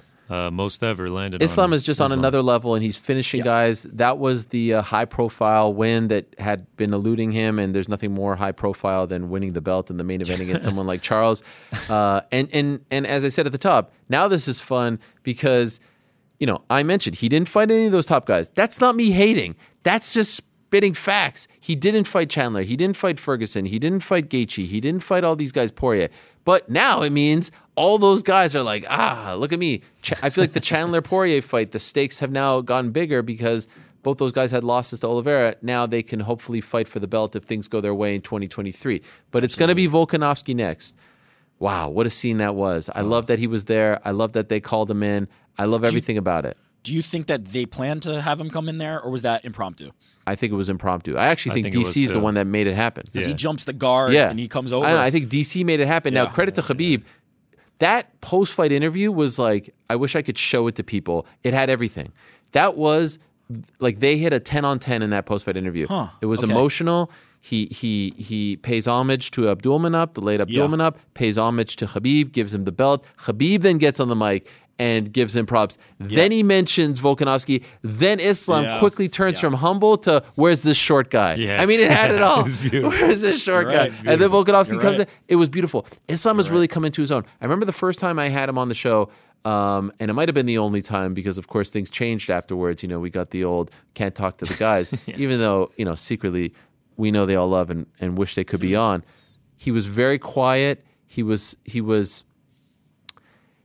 it's very hard to not make the Khabib comparisons. And for as long as Khabib was fighting, he was always going to be in his shadow. And they're just so similar, and their styles are so similar that it's very hard to not make those comparisons. Now I see him rocking the sunglasses, the way he conducts himself, the way he holds himself, the way he walks, the way he talks. He's very much come into his own. He is a star, and he is going to be his life is about to change dramatically. Just look what happened to Khabib. This is fun. It's fun now because it definitely feels like it's the passing of the baton from Khabib to him. So now it continues. And it worked out perfectly for the UFC because I think Charles is going to fight in Rio, and I think he should fight Beneil. And now you've got Volk versus Islam, and Islam deserves a lot of credit for saying in the moment, "I'll go to Australia." There was no hemming and hawing. There was no negotiating. There's no let's see. It was definitive. It was in the moment. It gets us all excited. GC, what do you think? Volk versus Islam? Because I saw the odds. Right? Isn't Volk a big dog? Islam open as a minus 400. Volk coming back plus minus 300. 400. Wow. It's just like more. You think it should be more? Push that. Wow. Push that. It's just so tough. I mean, the size disparity between them, like the way that Islam just, it felt like he did what he wanted to against Charles. Like it felt like Charles was just in the deep end the entire time. And then the fact that he dropped him with his hands to lead to the finish was just a scary proposition for anyone. Oh, man, it's hard to doubt Volk with how incredible he's looked lately, and we know he can pack on some size and some bulk. But this is a tough matchup, and he hasn't really been matched up with a wrestler with the skills of Islam before. And going up a weight class, it's a tall task. It's a tall task. If Volk pulls it off, I mean, the legend of this guy he's all-time great status. I mean, you're talking about like all-time of the all-timers if he pulls this off, especially in front of the Australian crowd. Could you imagine the scenes there if he does it? I'm torn on because Volk is one of my favorite fighters. I mean, top 3. But I enjoy watching Islam fight. I mean, the dominance, the whole. He's not boring at all. There used to be a knock on him early on that he was boring. I think it's 5 straight finishes. Yeah, that fight with Charles was firecrackers, and plus I just kind of enjoy his style, and obviously been cheering for him all year with the future bet. So I don't know. I'm just gonna. You can cash that one, right? I don't know. Just in case something happens, a drug test or something weird. We're not gonna cash it just yet. Right. But yeah, I cannot wait for that one. I don't know what I'm gonna do. It would be insane. It would be absolutely insane. But this to me feels like Israel versus Blachowicz. Wow. Do you think ill-advised for Volk?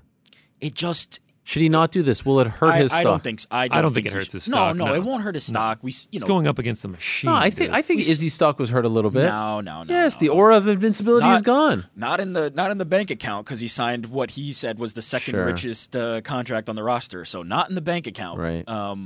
I don't like it. I don't like it because I think this champ thing has made people think that it's easy, or not that it's easy. Because I don't think Volk is the type of fighter that it's like, oh, this is disrespect. Like, it's not that it's easy, but that there's weight classes for a reason. There are weight classes for a reason. They're like, we don't need this fight. I really don't. I don't. You have no interest in it.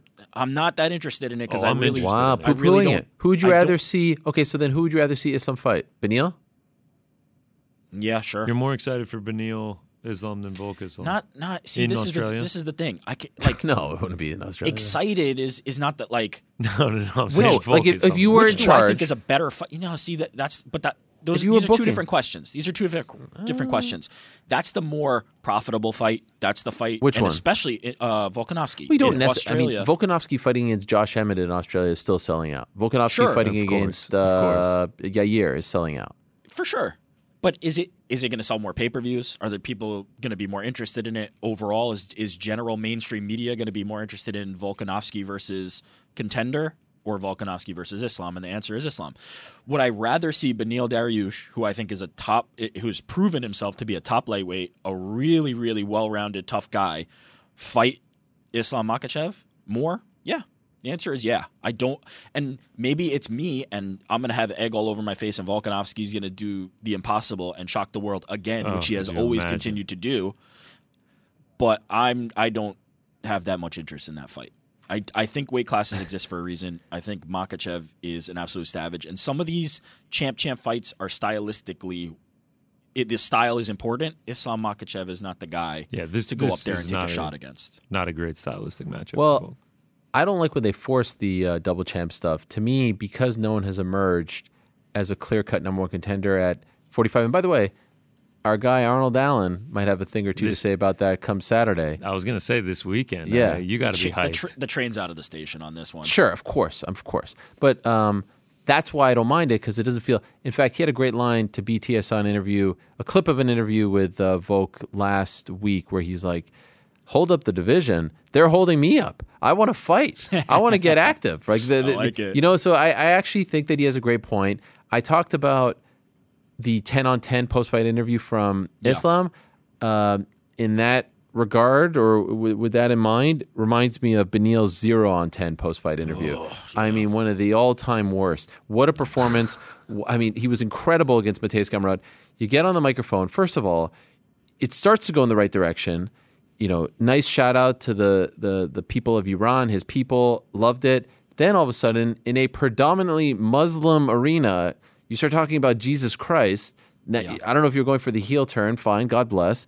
Dicey stuff. Then you say, I don't want to beg. Of course, you remember the Tesla comment where, just like leads to the jokes. I'm not going to beg. I'll fight 10 more guys if I have to. What? Yeah. Don't say that. Get on the mic and say, everyone's passing me up. What more do I have to do?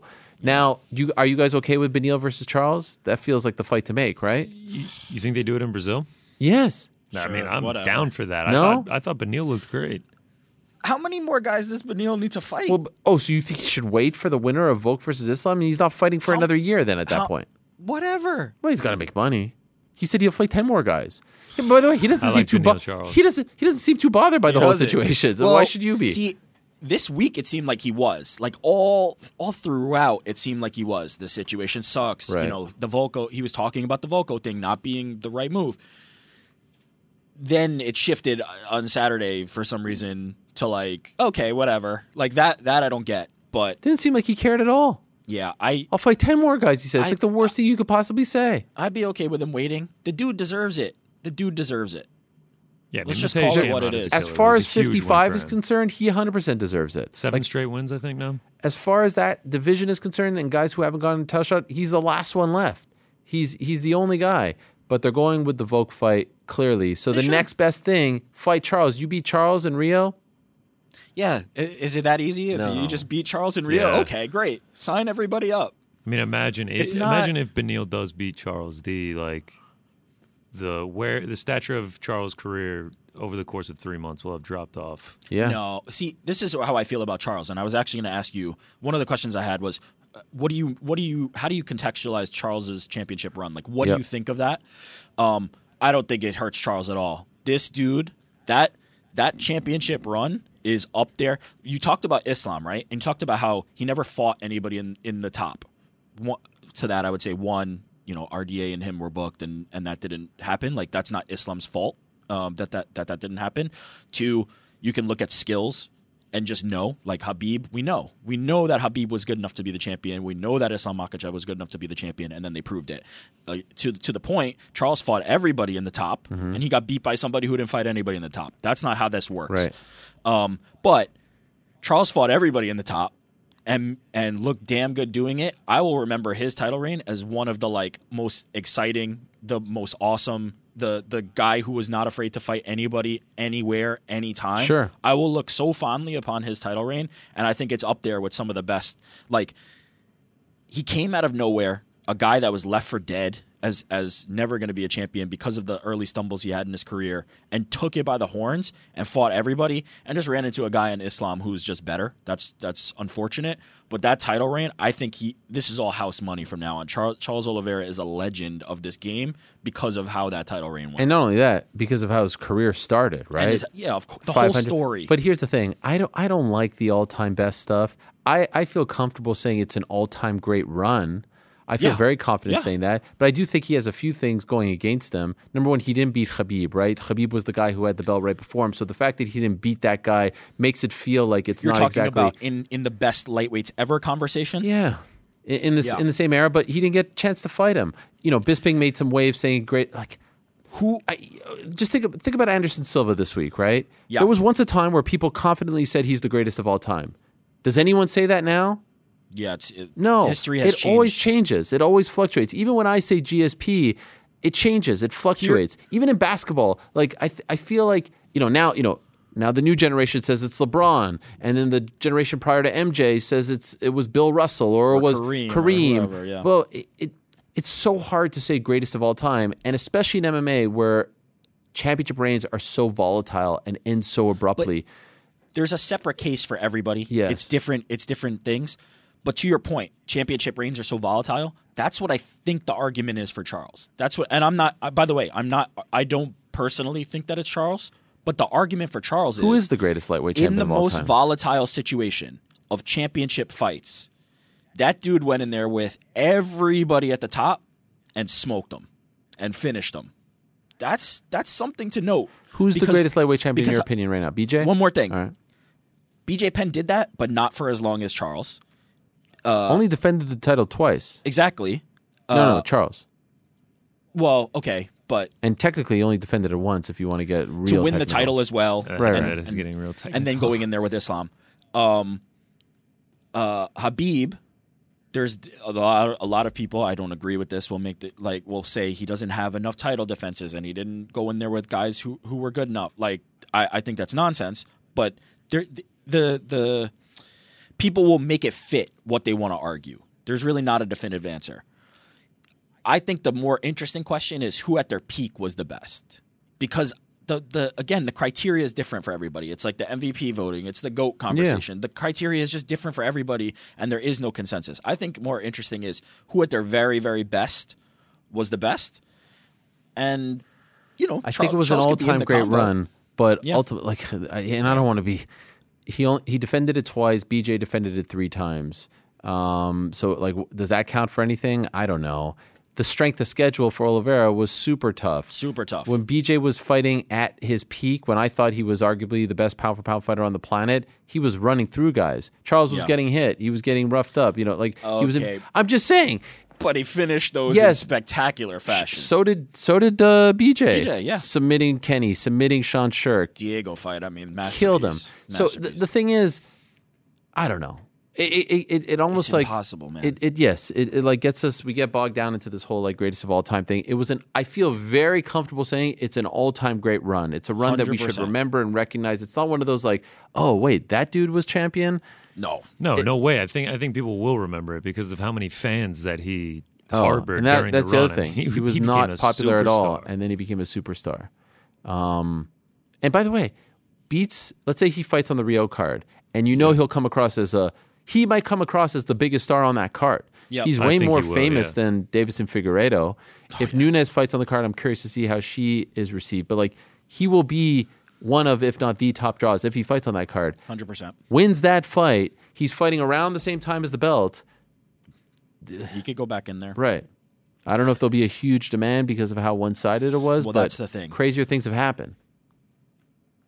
It would be a bigger fight than Beneil Dariush, but should you put him in there with Mokaev, who completely dismantled him before you put him in there with Dariush? I mean, it's... And like you've said a couple times on the show so far, it feels like the contenders have like a reset, like a total reset, which is fun for the division. A new lease on life, so they really could put anyone in there with him. Also, I know I keep asking everyone about this, and I've said it myself. Does it sort of feel like Saturday also officially signaled the end of Khabib's career? No. No? Habib was done when he said he was done. You think so? To me, it feels... we had the whole flirtation with the Dana White thing. It feels and the like result this... of it. Look, if Charles would have beaten Islam... It's disrespectful to Charles, in my opinion. You think there's a world that what do you mean Charles beats Islam and Khabib's all right, I'm coming back? The passing of the belt didn't go Habib to Islam. Charles Oliveira No, I know. But that's what I'm saying. It left it open. If he would have beaten his guy and then would have went on and been like, all right, what's up? Oh, you're saying close the door on Habib? Habib was done. Habib was I felt like until Islam fought for the belt and until we saw the result of that fight, I was still leaving the door open. Now I'm ready to close that door. I'm just saying. It boggles my mind. I'm ready to close the door. How many times Habib can say I'm done? Like literally you, 10,000 Mr. MMA times. retirement guy? He's the one I believe. He's the one I believe. You don't think he could do like they've offered him GSP, all this money. This dude could have done this anytime he wanted. And all of a sudden Charles beats Islam and he's like, yeah, that's the one. This dude was done and has always told us he was done and said, my mom told me to be done. And everybody, yes. I appreciate 10,000 times he said he's done. And everybody's like, are you done though? I'm just saying until Islam fought for the belt, I wanted to see. That. By the way, I don't know if he was with Bilal calling him heavyweight Khabib. How about Bilal? We should talk about Bilal. I said it at the top. I was supremely impressed. I think Bilal, there's a couple, I was starting to think about most improved fighters, and there's a few guys around the short list, and sometimes it doesn't fit into a year, right? It's more of like an arc. Like Cheeto, I think, is on the most improved list. For sure. I think Bilal is on the most improved list as well. But it also dates back to, Damian Maia, Wonderboy, which are last year fights. But his two fights this year, Vicente Luque and now this one, I rated Sean Brady very high. And, and again, as we talked about, like, Marlon knocked out Aljo, and look what happened to Aljo. And so many guys, look what happened to Charles. Like, people lose. So this isn't the end of Sean Brady. No chance. But undefeated, stud wrestler, super tough, had looked somewhat invincible. Bilal freaking beat the crap out of him. A standing TKO by Bilal was one of the last things that I expected to see. I was watching it with odds it was over Bilal 1,000 for him to get KO. And when I was watching it with no sound, and when they called the fight, I was actually in shock. It was unbelievable. By the way, the lightweight champion of the world, who looks unstoppable and got knocked out. As a crusher, got knocked out. By the way, Hamos, so Sean Brady has plenty of time to right that ship. No doubt. Somebody said this, and I think I saw it on Twitter. And please, whoever said this, forgive me. I saw it on Twitter. It might have been something like John Anik retweeted or something. I saw this, and it summarizes Bilal perfectly. The people that were sleeping on Bilal is because he's so well-rounded, but he doesn't quite have that, like, I'm going to submit you, I'm going to knock you out thing. He doesn't quite have that, like, game-changer thing. Mm-hmm. But what's so impressive about Bilal Muhammad is he's so well-rounded that he can, like, it reminds me of GSP a little bit. I'm not comparing, please. I'm not comparing. Clip this off. I'm not comparing Bilal Muhammad to GSP in terms of legacy and all that stuff. But he fights you where you're worst and where he's best, and he has these advantages because he's so well-rounded that in a battle with Sean Brady, he can go, you know what, I'm going to strike with you, and I'm confident that I'm the better striker, and I'm going to take it here. Everybody wanted to see the grappling. Everybody was talking about the grappling. But this is where I think I have an advantage, and he can do that to a lot of different welterweights. And I think that that's what makes him so dangerous is, he's not the guy who's going to come in there and one-shot, knockout, but he is the guy that is smart enough to stick to a game plan, and there's areas against every single fighter where he's going to have an advantage because he can do everything so well. Remember the name. Put some respect on Bilal Muhammad. Also, training with Khabib and that team, very smart move on his part. Yeah. Is Khabib coach of the year? I mean, it's hard to argue against. By the way, a long time, again, this is like me being Aljo here and talking. when I was doing the show with DC, I said I think Khabib is going to be coach of the year. I even predicted that he would probably win it. And yet I still get, why you hate Khabib, bro? Why you? I know some people, you bunch of haters. You don't like Islam. You don't like this team. Like, shut the fuck up. These people are so annoying. They have to be the most annoying. Like, even if you say he hasn't beaten any of the top guys at 155, Islam going to this, why are you such a hater, bro? Why are you such a hater? Like, well, I don't know. What do you want me to make up names on the resume? He has looked great. I want to see him fight Gilbert. You want to see Bilal? Yeah. Bilal fight Gilbert. Yeah. I'm down Why for not? that. You know what? I think, look, Bilal versus Hamzat, I'm intrigued. I'm interested. Give me Hamzat Colby. Yeah, but to Bilal's point, Bilal said it in the post-fight. Where's Colby? At some point, he's going to have to come back. Hey, Colby, talk about it. I don't know what happened. Poker tournaments? Yeah. I'm pretty sure I saw Has he done an interview since? No, where's Colby at? Yeah, it's weird.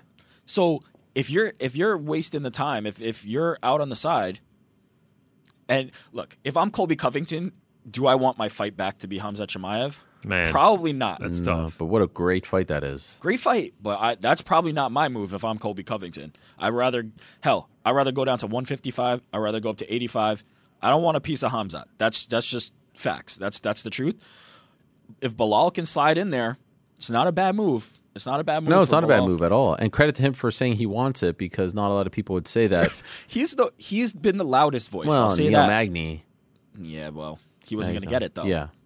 I was going to come up here and advocate for Abu Bakr versus Khamzat, but now they're buds. The peace has been made. What a weird turn of events that was. Yeah, with the FaceTime. Bilal is shouting from the rooftops that he wants Khamzat. I say give him to him. Why do you have to break Colby Covington's arm to take it? What's a better matchup for Khamzat? I mean, they're all good matchups for Khamzat. I was going to say there's no bad matchup for Khamzat. I'm a big believer. Yeah.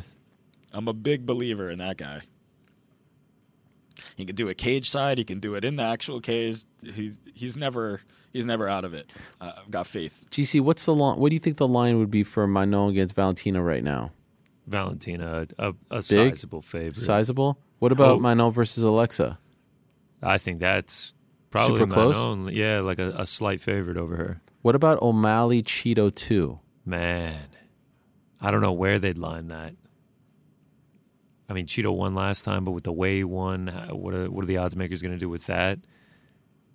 That would have to be just a razor thin close line. Yeah. What about Benny Oliveira? Oliveira the favorite.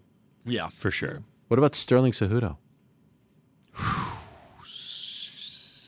I could see Aljo opening as the favorite, and then people betting Cejudo.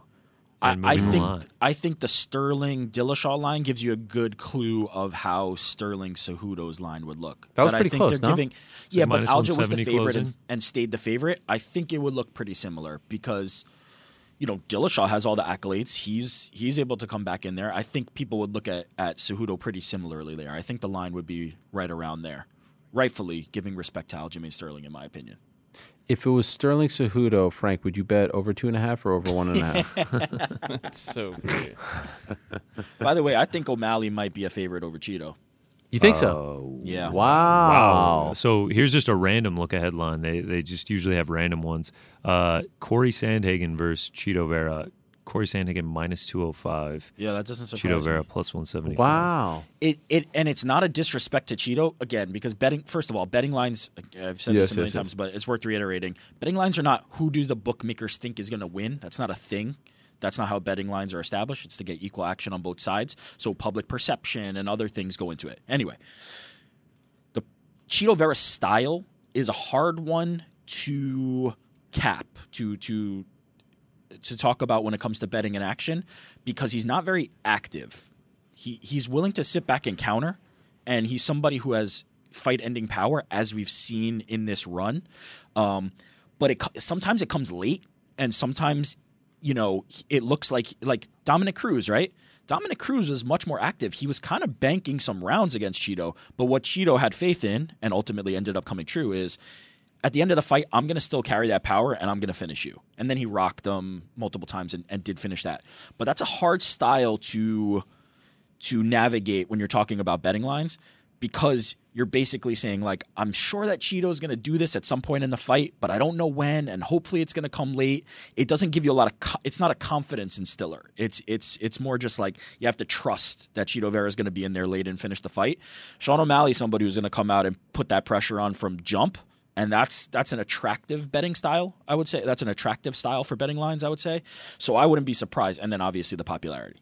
For context, O'Malley closed around a minus 285 last time out against Marlon. -2. Interesting. Okay. Big favorite. I think we have a lot more data now that it'll be different, but I don't know how much different. I think O'Malley's style and his popularity will help influence that, in my opinion. As well as Cheeto's. Are you able to put a bet? I mean, this might be too specific on the Mokaev by March 2024. Like, is there? I think that's too specific. I feel like it's such a thing now. Someone should put it on there. No. Yeah, that would be great if DraftKings did it. I mean, everybody who talks about this just falls flat on their face, though. I would take it just for the hell of it, just for fun. Just because it's such a fun thing. Yeah, if you're going to do that, you also have to give me a Bo Nickel by the end of 2024 bet. Wow. End of 2020. Unfortunately, we got the news last week that he's hurt. Confirmed that with him. Said hoping for a return in the spring. But I don't see why Mokaev couldn't do it. Yeah. I don't see why not. He's got a long, he's got plenty of time. He's got a little less than 2 years. 17 months. Yeah, 17 months. In a division where, and honestly, like the UFC could dictate this, right? Yeah. They can make it happen to where he is. The problem is we're going to have to run Davison and Brandon 10 times at least until I'm satisfied. No, I think we're done. Let's just keep doing it. Unless they can. Imagine they fight to a draw. Why not? Oh, my gosh. Tetralogy, quadrilogy. Another one. I'll run it forever. Give it to me forever. So that's the story as far as 280 is concerned. Islam with the big win. Charles will rebound. Aljo's got options. TJ, you think he'll fight again? I don't know if he's ever going to get a title shot at this point. I mean, the body is, it's breaking down. Yeah, it's unlikely. This is why. This is why you don't take that fight. No, Pull this out. is exactly why. No, I'd say this is exactly why, because he's not getting it again. He's never getting it. No. Sean O'Malley celebrating a birthday today. Huge opportunity for him. Jan, I mean, that knee continues to haunt him. His life would be completely different. He wouldn't rematch him. Yeah, that's an interesting sliding doors. I didn't think of that. It's the sliding doors moment. It's he doesn't throw that knee. He wins the fight. Yeah. He doesn't rematch him. He doesn't lose that. I know there's the Sandhagen fight in between there, but and then, who knows? Who knows what happens to him? Who knows how his life goes, where he goes, who he fights. Big win for Beneil Dariush over Mateusz Gamrot, Manon Fiorot with the win over Chukagian. Bilal, as we said, Borrelio. Krylov continues to quietly rack up wins in the light heavyweight division. It's unbelievable. Abubakar Nurmagomedov, 2 fights on Saturday. He won the official one.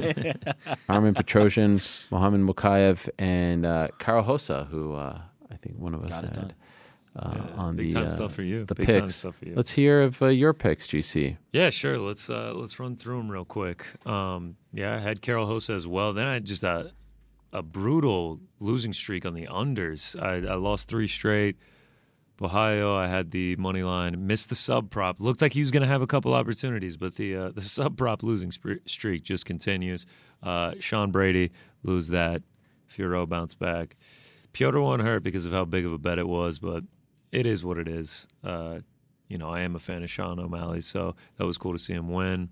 The Mokaev, round 1, 2, and 3 was great at plus 150. Parlays, we did pretty good.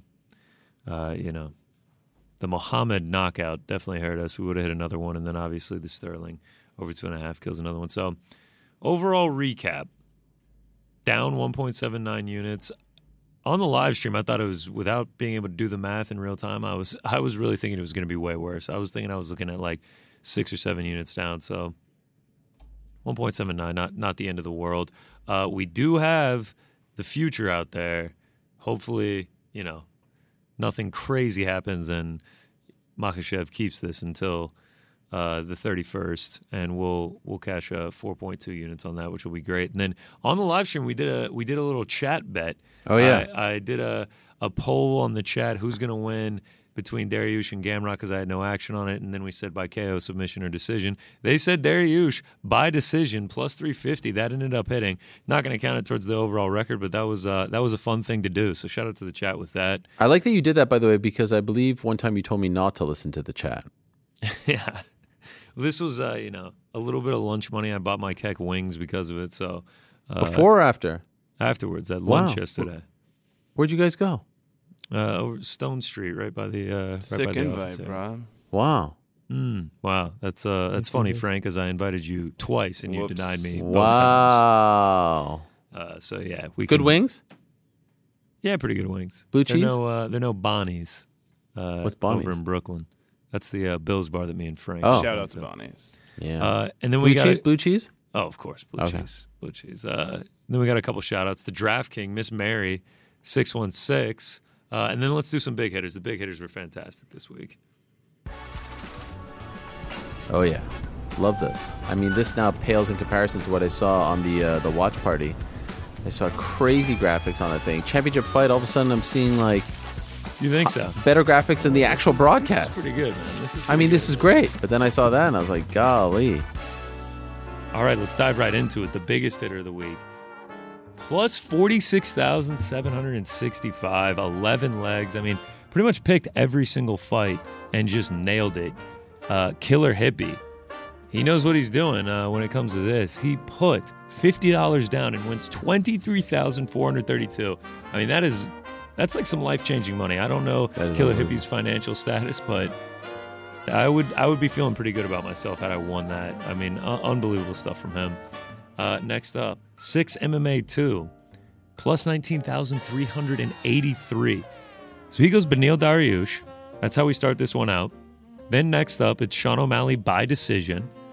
Then after that, Aljamain Sterling inside the distance. At that point, you're 2 legs down, and then you see how well Sterling comes out. You have to be feeling good. And then Islam Makhachev by submission or decision.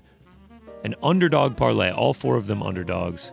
Plus 19,000 turns $5 into 974. I mean, that's just crazy. I can't imagine how crazy I would be going if I hit something like that. We'll keep it rolling. 8 legs for Adam Hartman, plus 11,460. Muhammad, Kaio, Armin Petrosian, Karol Hossa, Muhammad Mokaev to win by finish. This almost didn't hit. I mean, Mokaev gets that finish in the waning moments of that fight. Aljamain Sterling, Islam Makhachev, and Sean O'Malley. He turns $50 into $5,780. Just a great night for Adam Hartman. Shout out to him. Wow. Caio Baalo Fan is literally this guy's name. He hits plus 11,449. He's just all over the place. Bilal Muhammad, Manon, Dariush, Makhachev, Sterling, O'Malley. A lot of these were anchored by O'Malley, including this next one. Jim Boy Jr., Jimmy, Sean O'Malley with Aljamain Sterling inside the distance, plus 1,200, puts $100 down on that, comes back with $1,397. And then last but not least, I just had to give a shout out for just the cojones on Andy Cap. And going into the third round, he took Sean O'Malley money line plus 840, and he put $100 down on that. So shout out to him. That's I don't know if I would have had the balls to do that. So shout out to my man Andy Caps. And that is the big hitters for UFC 280. A lot of people turning a little amount of money into a lot amount of money. So shout out to them and congratulations. A lot of big winners. A lot of people feeling good about themselves. I feel like, I tuned in and you were kind of lamenting the fact that you didn't have the best prelims. It was interesting to watch you in real time react to your bets. Yeah, I'll to say see that intensity. A touch toned down. Yeah, a little more tame. Really? Because I've never actually seen it. O'Malley, Jan, that reaction's probably a little bit different if I'm sitting on my couch. All right. I feel like my jaw just dropped. If I'm sitting on my couch, few 4-letter words getting uttered. I can throwing a couple things at me. Yeah. Maybe not throwing things, but a few 4-letter words are definitely getting uttered if I'm watching. Next time, I think you should just let it fly. To be honest, we want to see. It's pretty. It's bad. pretty intense. Yeah. Are we throwing things at the TV? It's not. I mean, the tension gets so high. You want to just say, you don't want to talk I'm to sorry, them. And then that's just going to let. I've seen that before. I've seen that situation play out. That was at Where? PFL. Hey, I'm sorry. Yeah, But the worst part about that one is that the tension wasn't high there. Yeah, I know, but it was like hand on the knee. Yeah, it felt like a Hey, I'm little sorry, bit. man. Yeah, it felt like condescending. Oh, He, like, put the hand on the knee and like looked me in the eye and was like, "It's okay, bud. It's all right." Like Wow. kind of patting me like a dog a little You'll bit. live to fight another day type of thing. I should have during the live stream. I should have gone into Frank. I should have had a portable camera follow me in, and I should have put my hand on Frank's knee and been like, "It's okay, bud." Oh, that would have been good. You just cost us the parlay for the fifth straight. No, we're not going to do that. We're not going to do that. Couple more things before we go. Sure. Where's Islam Makhachev on the pound for pound rankings now? Man, are they going to build? Here's the question: are they going to build this as 1 versus 2? No, Okay. it's not number 2. Come on. I'm just. Listen, pass. I wouldn't put it past Well, them. If Izzy loses, I mean Izzy's 2 right now. No, but I mean, Izzy. Nah. Oh yeah. By the Will way, he even ahead of Dustin Poirier? This is where he doesn't have the names on the resume comes. The top guys on the resume comes into play. He can't just like vault into that top list. Where do you think he ranks? You bring up a good point. If Izzy loses to Alex next month, what does pound for pound mean? I don't know. Something different. To I saw someone ask. Is it resume? Is it who's the best fighter in the world? Charles is 3 and Dustin is 8. He has to be ahead of both of them. Yeah, but also he's not going. Charles to be. beat Dustin. Yeah, he's ahead of him. I'm saying. No, but I'm saying, does he get those same points? I mean, I guess that's like MMA math. It doesn't. I'm just saying, I mean, Islam. Based on how I've seen the pound for pound lists develop, it's a resume conversation versus who's the best. That's how I've seen these develop. It's not really the spirit of what I believe pound for pound used to be or was invented to be, which was if weight classes were irrelevant, who is the best fighter, that type of conversation. It has become much more of a who has the best resume conversation. Well, right now, as far as the UFC pound for pound, because we're just going by how they're going to promote it, Volk, Izzy, Charles. Yes, think about how these are done by who's accomplished more, who has a better Kamaru. resume. But Leon sprung up to 6. How the fuck with is his Kamaru win. above Leon? But this is my point, right? No. If you beat the guy, you take his spot. No, so that's not how That's crazy. That's not how it has developed. I'm not arguing with you that's But right. was Leon not unranked before that fight against Kamaru? Yeah, I mean, he Leon sprung all the wouldn't way have up been to in the 6. pound for pound. So I think Islam has the ability to spring pretty high into these rankings. But what's he your didn't prediction? Even pass the guy he beat. I'm going to guess 7. But you think Charles will remain above him? I think it's possible. I think that's just stupid. He But beat see, him. The whole thing, The whole is thing is stupid because yes, I know, but the whole thing is nobody fictitious. is working Pound for on pound this. to me is how would everyone do if they were at the same weight class, That's right? what it is supposed to be, but it is not. Well, he beat the guy, so we know the answer to that one question. How could he not be above him? That's not how this works anymore. But this is stupid. This is a resume conversation. That's what pound for pound has become. But that doesn't mean it's right, became, by the way. Who has the better resume, Kamaru Usman or Alex Volkanovski? That Okay, was the I'm not argument for all this time. Let's not talk about what it's become. Let's talk about what we think. You said Would you it want to be- deal with would what be- it looks like. If Izzy loses next month, even if he wins, where would you put Islam? Are you asking me where I would Yes, put him? or are you. asking Not me- what these jamokes would do. I don't even know if they're human Yeah, beings. Islam ranks pretty high for me. Is he Islam, 2? No, he's not 2, but he ranks pretty damn high. Top 5? I don't put him above Kamaru. I don't put him above Volkanovski. Francis? I don't put him above. GC says 2. No. I don't I'm put him counting. above I'm counting Israel. race things. Him I want and to see if you Israel's can a name debate 5 for me. people. Leon? No, come on. Of course he's above Aljo? Leon. Maybe not. It's also like it's hard. who That wins one's this hard. fight, right? That one's hard. Mm. Yeah. See, but that's the thing. Now you Okay, have two Dustin, different definitions. Yuri, in it. Davison. He has to be above. He's above right? Dustin. John Jones? How's John Jones still in the Dustin- rankings? Guy here's hasn't the fought in problem. almost 3 Dustin's years. in his weight class. And if you don't think Dustin beats Islam, that's an easy one to do. He's above. Because I don't think it's a resume thing. I've never thought of it that way. But that is what it has become. The UFC's rankings, even anybody's rankings have become who has a better resume, which I don't think is the spirit of it. John Jones is still on this thing. Isn't Stipe it- is still isn't on like, this thing. Burbank leader, Inside Fighting Radio, like the people that vote on it. Yeah. Well, the voting committee is a whole. I legit don't know if those are actual real people. Only guy Aren't that I there, know like, that's radio real from that list stations? is our friend Rob DeMello. Oh, shout out my guy in Hawaii. Yeah. I still don't even know why he does it. But I think, listen, I'm just saying, I'm not going to put it past them that they say 1 versus 2. But he would have to be 2. How's he? Yeah, gonna they're get just to going to 2? juice the thing. They're just going to put Okay. They always do none this. of the rankings make sense anyway. They can just throw them in there if they want. The evidence would suggest that it's resume comparisons, and Islam doesn't have the resume to be number 2. This whole thing. Remember, Khabib was never number 1 until the very last fight of his career. The whole thing has always been resume. To me, it shouldn't be a resume. It should be everyone's the same weight class. Who's winning the fight? That's not historically what this has represented. There's no way he gets to number 2, in my opinion. Do you like Paddy versus Jared Gordon? Yeah, I do. As far as, by the way, has the line come out for that, GC? I believe it has, and I want to say it was much closer than I expected it to be. I like that. Does Paddy win that fight? It is right now on DraftKings Sportsbook -165. Paddy Pimblett. Is this the closest he's been? Oh, for sure. Man, I could see a world where Jared Gordon goes in there and grinds him real bad. He's tough, Jared. He's very. See, that's why I like this fight, though. Yeah. No, it's a test. This is the first fight where I'm really thinking, is Paddy. This is the first fight where we're going to have the answer to, can Paddy Pimblett be a top-ranked fighter? We're finally getting the answer to that question. I'm sorry, Paddy closed as a -145 against Luigi. He did? Yeah, against Vendramini. Wow. I guess it was his debut. I like this fight. This card's looking good.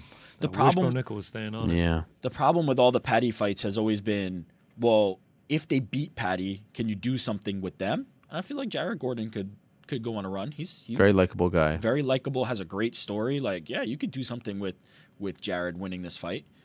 That, I think, was the missing ingredient for all these talks of, who to book against Paddy Pimblett is like, yeah, if they win, is it going to be Barberina versus Sage Northcutt all over again? Or can you actually propel this guy and push him? And I think Jared makes sense. Who wins? I would say Gordon. I think stylistically, Gordon has the tools.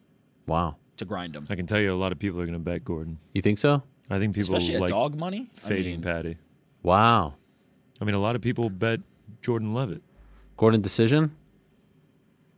I mean, that I don't know. Feels like it's either Gordon decision or a Paddy sub. Could be. No, I mean, it's gonna be a good on fight. His feet, I think there's a potential there too for Paddy.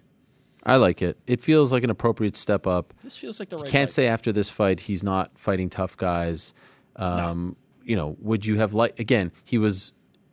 He had been through a long Cage Warriors career, so was he ready to fight these guys off the bat? You can make that case, by the way. You can make the case that he could have been fighting Jared Gordon's off the bat in the UFC, but they took the slower route, and I don't think there's anything wrong with that because they built him up, and he's now a huge star. It's going to be interesting, though. He likes to take some time off between fights. Fights in December, if they're going to the UK in March, that'll be a big turnaround for him, and you'd think you'd want him on that card, right? Especially if it's in front of, 90,000, 85,000 Yeah, but people? I think with Paddy knowing that turnaround is coming, I think he just not going to let himself go. Hones the diet in a little bit, and he'll be fine to go in March. Level of interest as of right this moment on a Monday, Jake Paul, Anderson Silva. Not super high. On a scale of 1 to 10, where are Scale you of at? 1 to 10, I'm at like a 6. I know I'm going to watch it. I'm not counting down the hours to it. Are you going to lay some lumber? I already did. I took a terrible line on Anderson Silva. When it first came out, right? Yeah. I thought I was... I mean... Double 2 weeks down, in baby. a row I've gotten bad lines. I'm going to be in the booth for the entire card. Wow. Yes. Jake Paul, Is this man. breaking news? Does anybody know this? I don't know. Did I say it? I don't know about that. Thank you, Frank. Wow.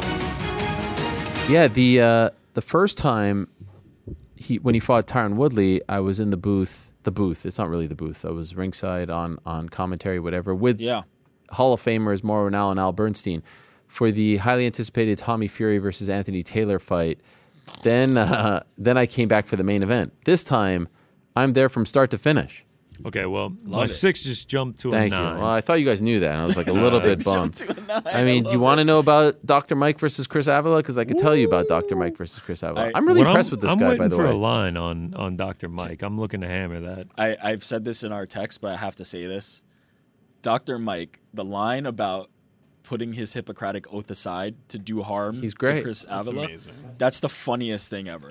He's really good. By the way, he's going to have a massive Can he fight? I have size no advantage. idea. He's going to have a massive size advantage. The guy's 85, and Avila once fought in the UFC at 45. Yeah. He's had one fight against iDubbbz. You guys saw that, right? Back in May. Who fought him? Of course. iDubbbz. Dr. Mike? Yeah. I didn't see this. You know Go to the iDubbbz? tape. No. Do you know who iDubbbz is? No. Is he a somebody? But is this like Can't beat that. Chris Avila? Whatever you think of Chris Avila and his run in UFC, Bellator, wherever, the dude's a real fight. Like, he's a legit fighter against Dr. Mike, who's as you said, 1-0 with a win over iDubbbz. So he is the so size popular advantage. on social media. It's unbelievable. Dr. Mike? Yes. Good-looking doctor. He told me, gives great advice. We did the fighter meetings last week. He joined from his doctor's office. So he's wearing the stuff. He is like, and he's talking about his business. What kind of doctor is he, by the way? Do we know? Pretty sure he's just like a general doctor, Okay. but Practitioner? yeah, Yeah, practitioner, there you go, GP, right? In Summit, New Jersey, and so we can have him in studio. Yeah, What- oh yeah. Where's Dr. Oh, Mike at? he lives in the city. He's actually really likable. He's incredibly likable. Great story. His mother passed away of cancer. Him and his dad were very depressed. He went to box 10 years ago to try to do something, fell in love with it, has been kind of boxing casually for 10 years, decides to get a little more into it, gets called out by this guy, iDubbbz, takes the fight. It was a huge... They sold out Dr. Mike. the University of South Florida, I think it was, arena. They sold it out in May. I think the gate was over $1 million for this like creator clash event. And now he gets this opportunity. The dude has over 10 million subscribers. Again, I know people, it's not for from everyone. a 6 to a 7. You bumped He's me up. so likable. I watched this video with my son of him trimming his gigantic dog, and we were both captivated by it. It's just, he's got a great social media team, and he's on TikTok, this, that. I'm actually surprised that you don't know more about him, Mr. TikTok. I've never seen him. Good-looking guy, dated Miss America. I mean, the guy's got a lot. Dr. Mike, Yeah. sounds like he's winning Dr. at Mike life. is This killing. guy's- Yes, Nets fan. Jeez, Went Dr. to Mike. he's- went to a practice in the park. What kind of fan? Nets fan. No, they brought him on the that's court a- last week. Anyway, you got that's that. We could talk about the Alexandra Santiago Antonio Neves fight, rematch of a 2016 Please, if you could break it down. Showbox. Sure. 118 pounds. We could talk about that. Of course, Ashton Silva, H2O, who's Yeah. prospect signed by MVP. You guys know about him. Yeah, 18 for years sure, old. for sure. Was discovered by Floyd. Up and coming, hottest thing. Yeah. Yeah. And then, of course, Jake and Anderson. There's a lot Might to have like. heard of him. Yeah. What time you think they'll be making the main event walk? Oh God. I think the main card starts at 9 Pacific, 9 p.m. Eastern, not 6 Pacific. Ooh, that's a late one. No, main card. I mean, UFC pay-per-views main card start at 10. Yeah, All and of how a many sudden fights are actually on the main card? 5. Oh, really? For boxing? Yeah. All right. Yeah, but Dr. Mike is 4 rounds. Yeah. Oh, okay, all right. Oh, and Ooh, of that- course, how could I forget Le'Veon Bell versus Uriah Hall? Oh, yeah. Is there a line on that? Yeah, there is. What do we got? Right now on DraftKings Sportsbook, it is not available, but at other Oh. books, he is minus 480. Le'Veon Bell plus 330. Are you comfortable with saying? I mean, Say it, Rick. Just Say say it. I mean, my ears are perking up on that Le'Veon Bell line right now. I'll tell you that. Well, at some books you can get him for as much as plus 400. I mean, if the former running back tempts you with that. I ain't mad at it. I'll tell you that. I'll tell you something. Also spoke to him last week. Very impressive guy. Is taking this very seriously, whatever that means. I think, obviously he was a running back, and obviously this is his second career, but he's a vegan. I was just really impressed with his dedication to this. I don't know. I was impressed with him. Some dudes come in and they're not so impressive. I'll tell you, Uriah was very prickly. Shocker. Yeah, but that's been his MO. But this guy, I don't know what to expect. You knock out Adrian Peterson, that has nothing to do with knocking out Uriah. Well, I mean, it's no indication. It does show he's got power, right? Yeah. It shows that this was the. I mean, we're right back in the same position, not to the same extent, but this is the Jake Paul conversation. All Jake Paul showed in his first couple fights was that he could knock somebody out, right? Now he's fighting one of the best strikers in history. I One of really the have best strikers zero who ever idea. lived. I have zero idea how this goes. Dude, the line is... You're talking has about Paul? flipped. Yeah. What is it now? Right now, Jake Paul is minus 135 on DraftKings Sportsbook. Anderson Silva coming back at plus 110. I got Anderson Silva at minus 135. Oh my gosh. Yeah. I It look like a legit dummy now. flipped. I would double down on Silva. You got Silva? Yeah, man. Wow. Silva decision? I just did it riding with the I think MMA he's gonna knock him community. out. and Wow, you now I think he might knocks him regret it. out? Yeah. Holy crap. Anderson Silva knocking Jake Paul out? Yeah, think so. You can take that plus 200. Here's the thing. Wow. And I think this was a huge part of Israel Adesanya's early success in the UFC, is you don't need to be like Tyron Woodley, right? Big puncher, but like a swinger, right? Like he's throwing big shots, and that's where the power is generated from. Anderson Silva has always been a sniper type guy, and this is the comparison that I'm making to Israel Adesanya in the UFC. You can't, when you don't see those shots coming, when you're not on that skill level striking wise, and you don't see those shots coming, those are the ones that put you to sleep. It's not the one from the hip. And then to Jake Paul's credit, he showed his beard, because when Tyron Woodley did hit him with one of those, he actually took it. So yeah, he got rocked. Shout out to him for that. Because when those land, those are heavy. But those like ones you can't see, the little sniper moves, that's where Anderson Silva, I think, is gonna have the opportunity to take Jake Paul out. And that's what I think makes this fight intriguing. If Anderson gets into the groove that he was in against Julio Cesar Chavez Jr., where he starts really feeling himself, and it's old school Anderson, he has not fought anyone. He has not faced anything like that. There's a very big striking gap. How big is the boxing gap is going to be what's interesting about this fight. There's a very big striking gap. Update it 9 to a 10 now. I'm at a 10. It's it's 5 big. Days out. It's big. The other thing is, like, Woodley, Ben, they never put on boxing gloves. I mean, I know they probably trained in the past, but Anderson has done this. None of this is new for him. Yeah. Wouldn't it be so much better if this was Tommy Fury, though? Yes.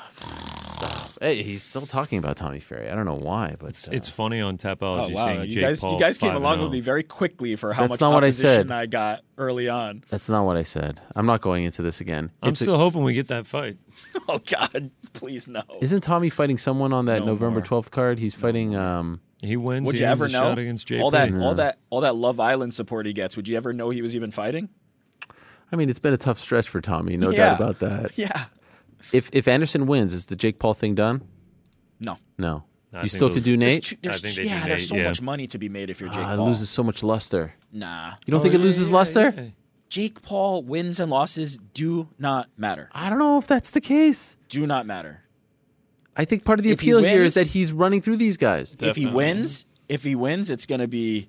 Wait, definitely, Frank. What, you agree with me? Yeah, I agree that Jake Paul's appeal is going to be lessened if he loses, Big especially if he time. gets knocked out. Yeah, if he gets KO'd, big time, out cold. But then the Not aura at all. of You don't think it invincibility takes is gone. one You're little crazy. hit. You Come are on. crazy. Okay, with this everyone's fight. aura of invincibility goes away. Okay. Yes. So Especially this what guy. I'm saying is Jake Paul getting knocked out is equivalent to another fighter getting knocked out. It doesn't hurt him significantly. This one's more, different. in my This one's opinion. different. I don't think so.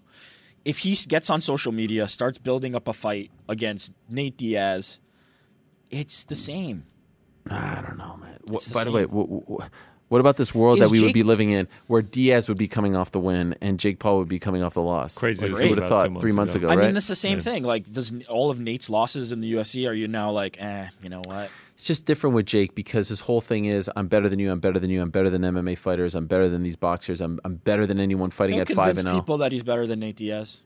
It depends on how he loses. If it's a close decision, then I get it. If it's a knockout in the second round, tough. Then you have to go. Then it's maybe not Nate. Let's go back to Tommy, get the win over the boxer, and then we build ourselves up. Yeah, there we go. I feel like if he beats Anderson, we're going straight to Nate. We should go straight to Nate. I think so. Yeah, for sure. The Woodley fight didn't exactly inspire confidence, He right? still won fair and square, went the distance against a former UFC champ. There was no controversy.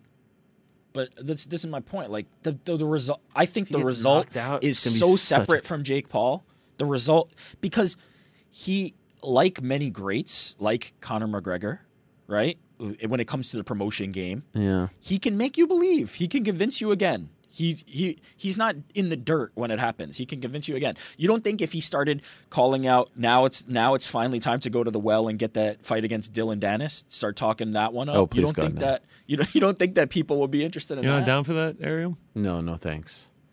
Just It'll wanted to give happen overnight. a quick update. Tommy Fury will be fighting on the Yeah. Mayweather Deji card in the UAE Coca-Cola Arena November 13th. high stakes stuff against Bamba. This was the big draw. This was the big draw. Our mutual friend John B, a good friend of Bamba's. Oh yeah, the guy who's fighting. That's right. Yeah. November 13th. I'll be tuned in. A Sunday. That'll be. It's a Sunday for that fight, after MSG. Yeah, I'm hoping maybe wake up in the morning. A little UAE breakfast at Cafe Mokaev. Morning is. But by the way, questionable. I saved this for this moment. I didn't put it in the text because I wanted to save it for this moment. Great. What kind of psychopath goes to a restaurant without checking the hours? All right. There is a rebuttal to this. I can agree with that, but also the rebuttal is, you got to try this incredible breakfast place. Like, oh my God, the breakfast here is just to die for. Like, this place is legendary. Oh, go check out their breakfast. I just assumed we only had one option, and that was to go to Cafe Mogador. I hear all this breakfast talk. I assumed, 9 o'clock on a Saturday morning wasn't too early to ask. 10 o'clock, we're starting to think about the lunch hour. I mean, I refer back to what Can I just say, 9:30 is a weird time to open. Wait a minute. You had me get there at 8:30. Oh, really? Who, me? No, Connor was like 8:30. They didn't open till 9:30. That's weird. All I'm saying is, no, I said 8:30 because I'll be honest. Yeah, I just didn't check the hours. If you're a breakfast place, I don't know. If I get a high recommendation about what time do breakfast places usually open? Here's your problem. They're not really a breakfast place so much as they're more a brunch place, right? Like, now the truth comes out. This is William. Wow. This is no. You're right. I've never been. What do you eat at brunch? You eat breakfast food. I'm not saying that they don't make breakfast food. You're right. Unless you're in the lunch mood. You're right. I've never gone there for breakfast. It's a brunch. It's a brunch spot. Wow. You're in hipster Williamsburg. Let's roll the tape back of all the breakfast. Great brunch to me is breakfast food. Great time to clear this up, boys. Brunch is I breakfast appreciate food. that. Correct. Also, another thing in my defense, I think every time I Googled it, it just said open now. So it wasn't like, hey, we're a breakfast place that doesn't open until we just casually walk in and just a little. There was a guy cleaning the sidewalk outside. So you didn't have it? Of course not. No, what were we going to do? Couldn't make it? Yeah, we had a little something to do on Saturday, so we couldn't hang out for an hour until it opened.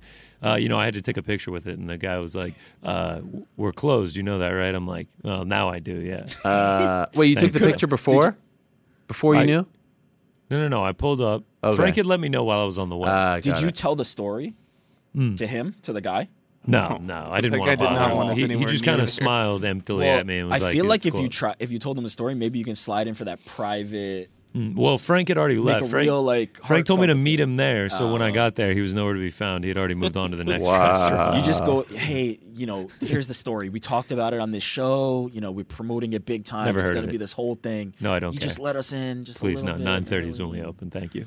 Doesn't take anything away from the fact that it's worth going. Oh yeah. I mean, just go another time. Hopefully, I will go back. Yeah. Go in Brooklyn, by the way. I can't vouch. By the way, I bet you the Brooklyn location was open. No, I looked. They didn't open until 10. We never vouched for Manhattan. I looked up.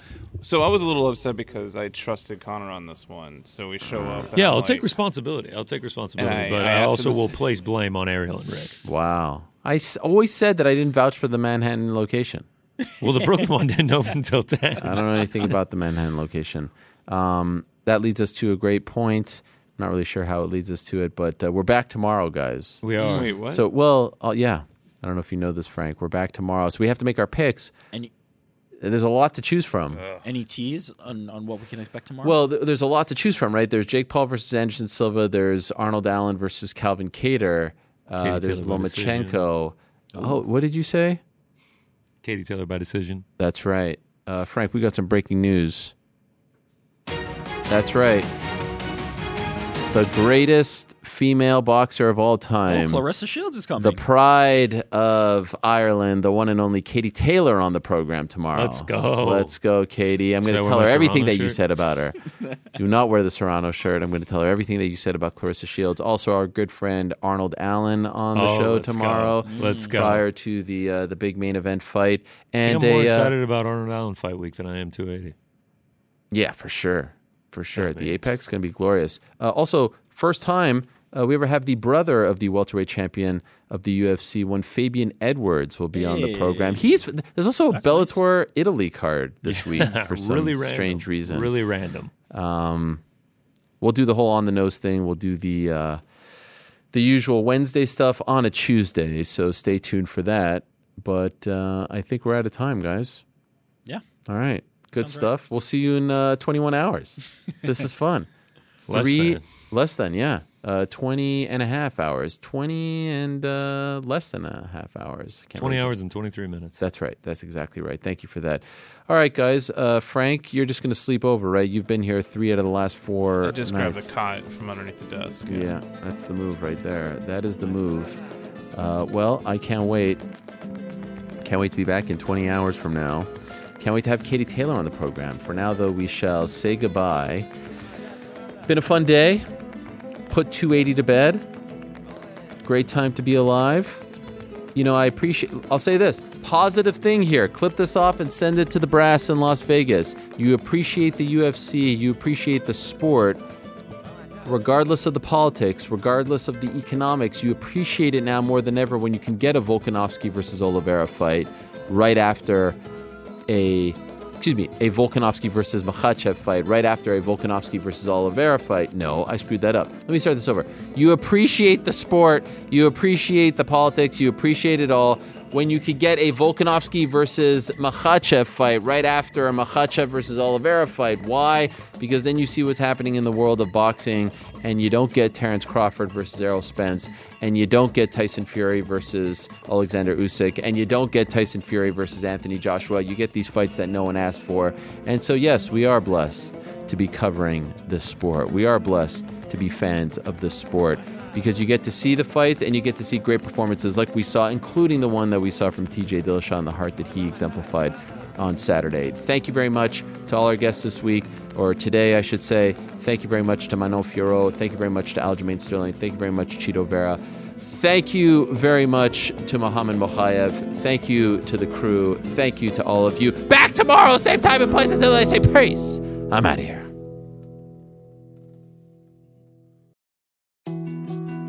More to-dos, less time, and an infinite number of tools to keep track of. Sometimes doing business has never felt harder, but you don't need a miracle to hit your goals. You can just use HubSpot, because their all-in-one customer platform can make growing your business infinitely easier. Imagine this: high-quality leads, fast closing deals, wildly happy customers, and more benchmark-breaking quarters. It's not a miracle, it's HubSpot.